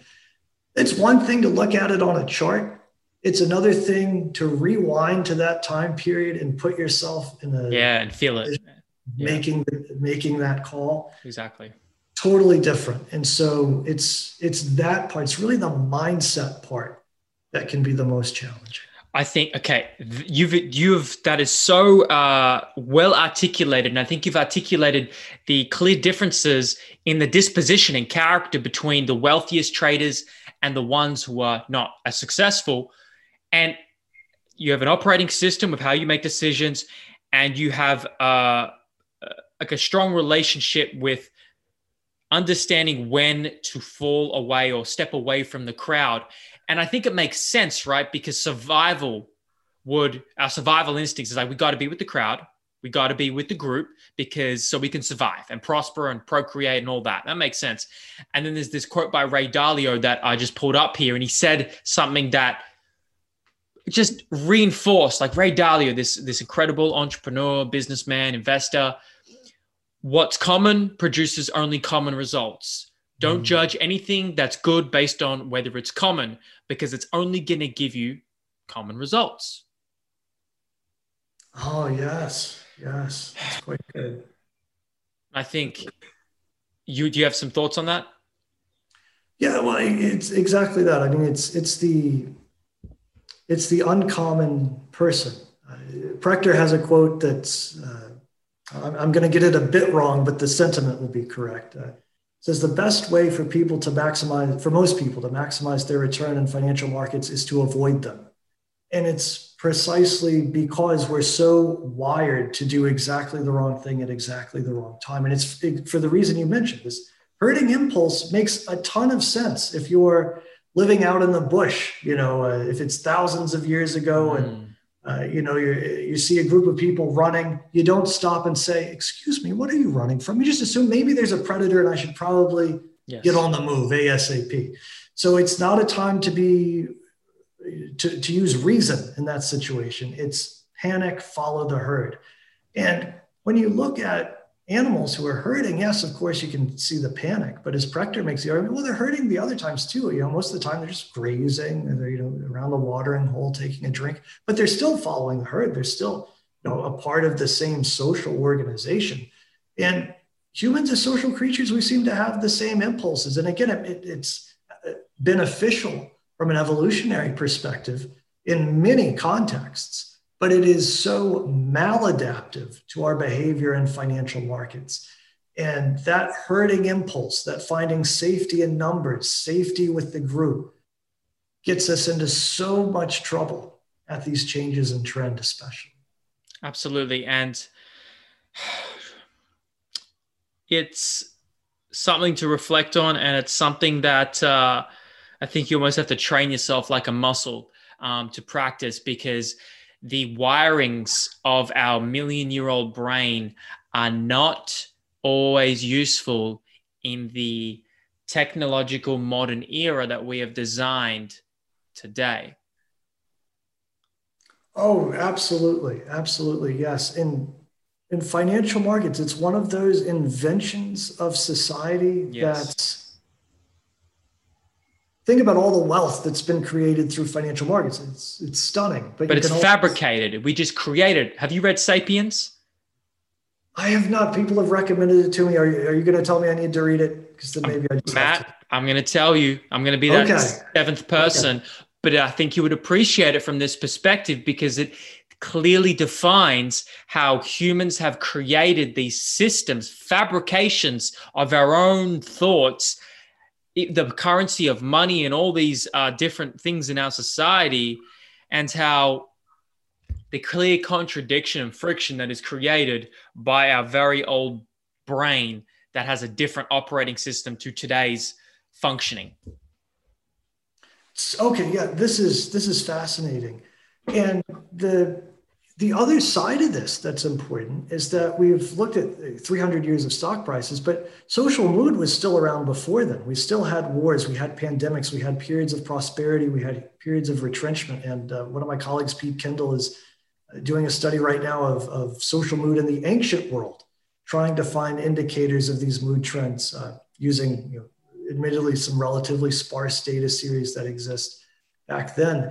And so these trends in social mood have shown up throughout human history. But it's only since the advent of financial markets where we've had this way to measure them rather instantaneously. And now we're in this era of social media, where there's all kinds of data that humans are generating constantly based on whatever you're posting online. And there are even some researchers who are trying to use that data as a proxy measure for social mood, just to give us another data series. Possibly someday we'll be able to do it reliably, even maybe it'll become an even more reliable, even quicker way to measure mood than the stock market. But for now, the market is the best we have. So to your point, yes, of course, we've created these systems. Humans have created financial systems, social media systems. But these are, in our view, I guess I would say slightly differently, these are just venues where social mood can manifest. But even without a stock market, we would still have periods of economic prosperity, periods of economic retrenchment, periods where people were getting along with each other, periods when they were getting along less so and more prime to conflict. But the market is certainly one of those human creations where and I think if you look at the ancient world, and I think we just replace shares or stocks with like gold or garments or sand, or not sand, salt, for example, Spices, right? Yeah. Yes. You're going to hold on to those things more in terms of pessimism because you think there's a famine. Would you say that's an accurate kind of correlation? Yeah, well, the data that I would be interested in seeing, and I don't know if it exists or not, would be some kind of pricing data on the assets. So if people were buying these assets to consume, that would be one thing. But if they were buying them in a speculative capacity, trade with other nearby towns or countries or something, that would be fascinating to look at that data and see if do we see Elliott waves in that data? Do we see these periods of boom and bust more generally? So that's a fascinating area for future research. And I'm optimistic that we'll learn a lot the more we dig into that area. Absolutely. This is really interesting topics we've covered. You've been very generous with your time, Matt, and I really appreciate it. Just to clarify about the Elliott wave model, we looked at that chart. Is it every wave that you see the downturn? Like, what is the kind of operating system? Is there a black and white? Every X number, we see Y downturn. Okay, sure. So the important thing to keep in mind is that after you see 5 waves in one direction, 5 waves are not always up. If the larger degree trend is down, then you'd see 5 waves down, for example. But after you see 5 waves unfold under the Elliott wave model, then you would look for a move in the opposite direction. Got it. Yeah. So if you're looking at a 300-year chart and you can count 5 waves up, then you'd be looking at a rather large degree correction. Whereas if you're looking at a chart that spans 6 months or 5 years or something, and you can count 5 waves up, then the retrenchment, the retracement after that would generally be of the same degree. But then how do you correlate that to, a stock market where, like, what time point do you look at for each little wave within that? Sure. So there's a temptation when people do market analysis to try to do it quantitatively. Okay. So back in 2006 and 2007, there were all sorts of articles about algorithmic traders on Wall Street who were designing quantitative algorithms to capitalize on opportunities in the market. And then there are all sorts of articles in 2008, 9, and 10 about how almost 100% of those strategies blew up shortly after they were implemented. We find looking for quantitative relationships in the data is precarious at best, and it's far better to look for qualitative relationships in the data. So if we think back to that 5-wave chart, it's not the kind of thing where you can say, okay, a wave 1 typically lasts this many days or this many years. Rather, what you do is you look at the form of that advance, and you understand that at all degrees of trend, that form expands and contracts. So if you can pick a consistent time scale, and you look at the chart, you look at the data, and you can count 5 waves in one direction that makes sense in terms of their form, they don't violate any of Elliott's rules in terms of form, then you've got a leg up on anticipating that move in the opposite direction. If you think back to that oil chart, some of those waves lasted longer than others, but still we could recognize that 5-wave form. And once we saw that form, that was what suggested to us it was time for a significant move in the opposite direction. And that's what unfolded. That makes sense. Thank you. One of the last things I wanted to ask you is what surprised you the most about this year that you didn't anticipate? Oh, that's fascinating. That is fascinating. Because these models, they're very predictive, we're confident, but they're not perfect. And it doesn't even have to be about specifically the Elliott wave model, but even socioeconomics in general. What surprised you the most that you didn't anticipate? This is a different answer than you might be expecting. But back in June of 2019, so this was even before 2020, the Elliott wave analysts we followed were doing some work that suggested we were getting close to a significant positive extreme in the markets. And as socioeconomists, we said, okay, well, are we seeing anything culturally that also reminds us of significant, positive extremes? And indeed, we saw a number of echoes from the late 1990s. We saw a number of echoes from 1966 to 72, which was another long-term transitional process, mood transitioning from positive to negative. And so we were looking for not only a significant move down in the markets, that's the Elliott wave side, but the socioeconomic side to that is we were looking for this fracturing of consensus, fracturing of the status quo, a turn toward greater social pessimism, et cetera. Now, we didn't know it was going to be a pandemic. I'm not suggesting that. But what I am suggesting is that it did not take a pandemic to forecast those changes. But here's what was surprising. That move up since March was larger, more powerful, more substantial than I was expecting, certainly as an individual. And so, what's surprising to me is really this resurgence, how powerful this resurgence in optimism has been. And it makes sense from a socioeconomic perspective, but it surprised even me with how quickly and how dramatically the social world changed. Do you think because that may be perhaps another variable or variables that these models or these frames of models of thinking don't consider? Or it makes complete sense from a socioeconomic view why you would see the increase in optimism. It does. I'm just saying, as we were talking about earlier, at these moments of peak pessimism, it can be difficult to anticipate that resurgence in optimism. And so even though I study this stuff all day long, I'm in it, I'm immersed in it, this resurgence in optimism, how swift it was and how severe it's been, was even surprising to me. Now, once we've seen that swift move up in the market, then it becomes much easier to say, okay, these trends towards civil unrest that we've seen will probably peter out. We've now seen that. These huge spikes in unemployment that we were seeing in March and April will probably reverse course. We've seen that. So once you've seen that resurgence in optimism, it can be quite simple then to forecast these other changes in broader society. But my goodness, that was a powerful move up.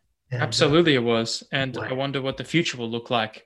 But that's the whole game, right? What's been the most lucrative investment? Maybe it's too personal question, but you can talk about in general terms if you're comfortable. What's the most lucrative investment that you've been able to make, or maybe your peers, wherever you're comfortable with sharing, that you've made through this framework? Was it a specific stock, group of stocks, or even a different type of investment that you're like, wow, I'm glad I did that and I knew that? Sure. Back in, we'll talk about maybe a call that some Elliotticians were able to make that was pretty stunning. Back in 2010, when Bitcoin was trading at 6 cents, Elliot Prechter, my colleague, wrote up Bitcoin in the Elliott Wave Theorist, called it, he was saying this could be the future of money. We were one of the earliest people on the Bitcoin train. Anyone who bought Bitcoin at 6 cents, even though it's come down a bit, it's also rallied back up. I think they're pretty happy. I don't think any of those people are still holding on, right? Because my gosh, it would have been such a significant gain. But again, not every call works out anywhere near that well. Elliotticians have made a ton of stunning calls and other calls that have not worked out as well. But if I had to pinpoint one that was pretty impressed with, it would be that Bitcoin call back in 2010. Yeah, that's a whole nother conversation when we talk about virtual electronic currency, and perhaps a one for another day. But the most topical thing that I wanted to ask you was the election. You guys were a bit consumed with forecasting how the US election was going to impact social mood, and obviously that's inferences onto the market. What seemed like a roller coaster from a lot of people's perception, maybe not so much for you guys. When you zoom out now, it's pretty much done. Inauguration hasn't been finished, but it's pretty much done, the election. So what do you make of it? What do you learn from it? Where were you wrong? And I don't mean you specifically, but just the ideas. And how do you reflect upon it for the average person that they can take? Sure. This is a huge topic, and it's a topic that we've written so much about. I'm going to do my best, Alexander, to keep this reasonably brief. But if I ramble on too long, just say, Matt, my gosh, come back to it. I like it. No, it's interesting. Go ahead. Okay. The election is something that we're really interested in. And the reason that we were interested in the election is because elections are an interesting outlet for social mood. So it's not the case that the election impacts the mood, Rather, it's that the social mood inclines people to either reelect the leader or throw the bum out, so to speak, as the saying goes. Okay. So back in 2012, we did one of the most comprehensive studies of stock market performance in elections that anyone had ever done. We went back to George Washington's run for reelection in 1792. And what we found was that the stock market was a better indicator, a better reelection indicator than were GDP, inflation, and unemployment, either separately or combined. And we think that's because, going back to where we started this conversation, the stock market is an excellent and relatively swift indicator of social mood relative to those other slower moving variables. So we dug back into that research this year. And one of the things we had found in 2012 was that the 3-year net change in the stock market was, of all the variations we tested, was the best indicator. And that makes sense to us because in the US, presidents serve 4-year terms. The predecessor generally gets credit or blame for what happens in year 1. So if you got a 4-year term, you bar the first year, you're left with the remaining 3. So we found that 3-year window is really important. This year, we revisited that research and we found something that was striking. And we found that in elections where the stock market had a net gain of 20% or more in those 3 years leading up to election day. Compared to when? Sorry? Compared to when? Like the 3 years leading up compared to what? The year before or the whole 3 years before? So if you calculate the percentage gain in the stock market from election day to from 3 years prior to election day itself. I got it. Okay. And for the data nerds out there, and I use that as a term of endearment, I promise takes one to. In our study, we used monthly data because we didn't have daily stock market data going back to George Washington. So technically in our work, it wasn't election day, it was the last trading day of October. That was as close to election day as we could get, the exact same period for all the elections. But basically, you can think about that 3-year period leading up to election day. So we found that in elections where a president was running for another term and the market in that period registered a gain of at least 20%, those presidents were reelected 87.5% of the time. It's 14 out of 16, 87.5%. Now, in this election, a 3-year net gain corresponded to a level in the Dow of 28,052. And what we saw was just weeks before the election, the Dow was above that key 20% level. So we were in the zone where incumbents had been reelected a very high percentage of the time. Okay. But in the months before, the months leading up to it, the market was basically oscillating. It was so interesting to watch it in real time because it was just going back and forth between that greater than 20% and less than 20% level. And we went to the meeting and we said, hey, if the market stays where it is now, above 20%, historically incumbents have done pretty well. But then something dramatic happened. The week before the election, we had the worst pre-election week for stocks in the history of the Dow Jones Industrial Average. The market had never lost more the week before an election than it lost the week before this election. Wow. And that decline brought the Dow below that key 20% level and into a range where it is a statistical coin flip. Presidents have been reelected 5 times and they've lost 4 times. So you got 9 elections. No statistician would tell you that's enough for a significant result. But the point is, all the history we have over the 200 plus years of reelection history was telling us things probably just got a lot tighter and a lot less likely for the incumbent to win. So on October 30th, the last trading day of October, we said this election is basically a coin flip. You know, incumbents have won by the slightest amount. You know, they've won more often in this range than they've lost, but you know, statistically, it's a coin flip. And at the time, that didn't really seem like much of a forecast, but it was so different from what we were seeing in the polls, which is that, my gosh, you look at the polls, it looked like the election was going to be over by midnight. We know who was going to win in an overwhelming landslide. And when we woke up the day after the election was still a coin flip. It was still a coin flip 2 days, 3 days after the election. And it was much closer than the polls were anticipating.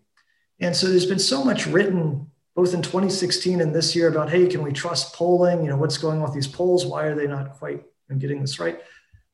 Well, the good news is that you can get a read on the closeness of an election without polling a single person, just using the socioeconomic perspective and looking at the indicators in the market. So, you know, like you said, we've got results. We know there's going to be some legal challenges. We'll see what happens, but we're scoring this one Socionomics 1, Pollsters 0, in terms of, you know, kind of getting a read on how close this is going. That is fascinating because there is a model out there that can detect with almost a 90% certainty based on statistics that I want to summarize this point, if the market has made a 20% increase from pretty much election day to the inauguration to 3 years prior, which is equivalent. You go ahead. It's 3 years prior to election day. So in this case, 2020 election, it's from the end of October 2017 to the end of October 2020. Go ahead. And thank you. No, it's important. And then, which is equivalent to 20-something thousand points on the stock market. What did you say? Oh, for this particular election. Oh, a 20% gain from where the market was at the end of October 2017, 20% higher than that, corresponded to a level in the Dow, a reading in the Dow Jones Industrial Average, 28,000. But relatively, it's 20%. Yes, just multiply, wherever the Dow is 3 years before an election. Okay, at 20%. Yes, that is really interesting. And when you look back through history, you can see those trends. How many times has it occurred like this, where it flipped and you just went from, quite certain 20% plus to like half, went under 20, over 20? Does that happen often? Well, I'll tell you, one of the things that was so surprising about this election is that it's never happened so fast, so close to an election. Yeah. There have been plenty of presidents where the market was at some point 20% above that key level, and then it ended up dropping down by election day. But we've never seen it happen just with eye-popping speed in this case. And just one quick other point. And we said 87.5% of the time incumbents had been reelected when the market did gain that 20%. It's 14 out of 16. The two exceptions are interesting. The only exception, in fact, in the past 200 years is George H.W. Bush in 1992. And if one analog we were looking at was that George H.W. Bush election, because the market had a gain more than 20%, but a broader index of stocks called the value line actually had a net decrease over that period. There was a recession during his term and he lost. And we saw all of those dominoes basically aligned during Trump's term. He also had a recession during his term. In that broader index, the value line composite was net down in that 3-year period as well. So it's true that the historical tendency is that incumbents have won 87.5% of the time, but you still want to evaluate each election to ask the question, are there factors at play here that suggest this election might deviate from the historical trend? And in 2020, I think anyone could make a list of 5 or 6 things that were unique about 2020 that you don't typically see. But for most of those, we don't think they matter. Presidents have been reelected during major epidemics. Presidents have been reelected in landslides despite adversarial relationships with the media. Presidents have been reelected despite scandals. All of that stuff wasn't so important to us when we were trying to assess the outcome of the election. We were really just trying to focus on social mood and how it was manifesting in the markets and the economy. And in this case, we were able to see something that pollsters miss. And you'd think the pollsters would do a pretty good job. They're asking people, who are you going to vote for? We didn't ask anyone who they were going to vote for. We just looked at that trend in social mood and it was pretty informative. Yeah. And I think while there's limitations in both, the limitations in polls, there are numerous, especially with the selection bias of who's answering those polls is another topic. But, such an interesting topic. I wonder, it makes me think, if this year didn't go the way it was, if there was no pandemic, which really threw a spanner in the works with the economy and are causing a recession, one could argue that the incumbent, Donald Trump, would have looked at a very high likelihood of re-election. Would you say, based on the data? We think if that social mood trend would have remained more positive, he was on track. We thought he was looking pretty good, frankly. Right. Back in December, in the December 2019 issue of our monthly publication, we basically wrote, okay, if the market stays about where it was then, he was at the time really close to being in that 87.5% group. He wasn't quite there back then, but he was getting close. Wow. But yeah, when you saw that change in social mood, my goodness, yeah, it seemed to have dampened the re-election chances. That is fascinating, Matt. I did not anticipate this conversation to be this interesting and to spark so many curiosities within me. Thank you so much for being patient and being so considerate with your thoughts and open-mindedness and explaining these theories to me and everybody listening. It's there's a lot to take from if you can read between the lines. So thank you. Well, thank you very much for the opportunity, Alexander. It's been a pleasure. Absolutely. And I would before I finish, if Robert Prechter ever watches this or you ever speak to him and it comes up, because I tried to get him on first, then hey, Matt, put a good word in for me. No, okay, I'm joking. Okay. I'm joking. But it would be an honor and pleasure to speak to more people alike to you. I really enjoyed this conversation. Thank you, Matt. Well, thank you. It was very interesting. I enjoyed it as well. Watching, talking, or listening to talking chimps. Do you expect us to behave? Do you expect a chimp to behave in a zoo? And how are you going to expect us to behave? We're in a fucking zoo. It's called the fucking planet. Spinning around on a marble, hurling through space, wondering when the fuck we're going to get off this ride. Never. We're stuck. And we're in a Milky Way, which is in another universe, and another universe, and another universe, and another universe.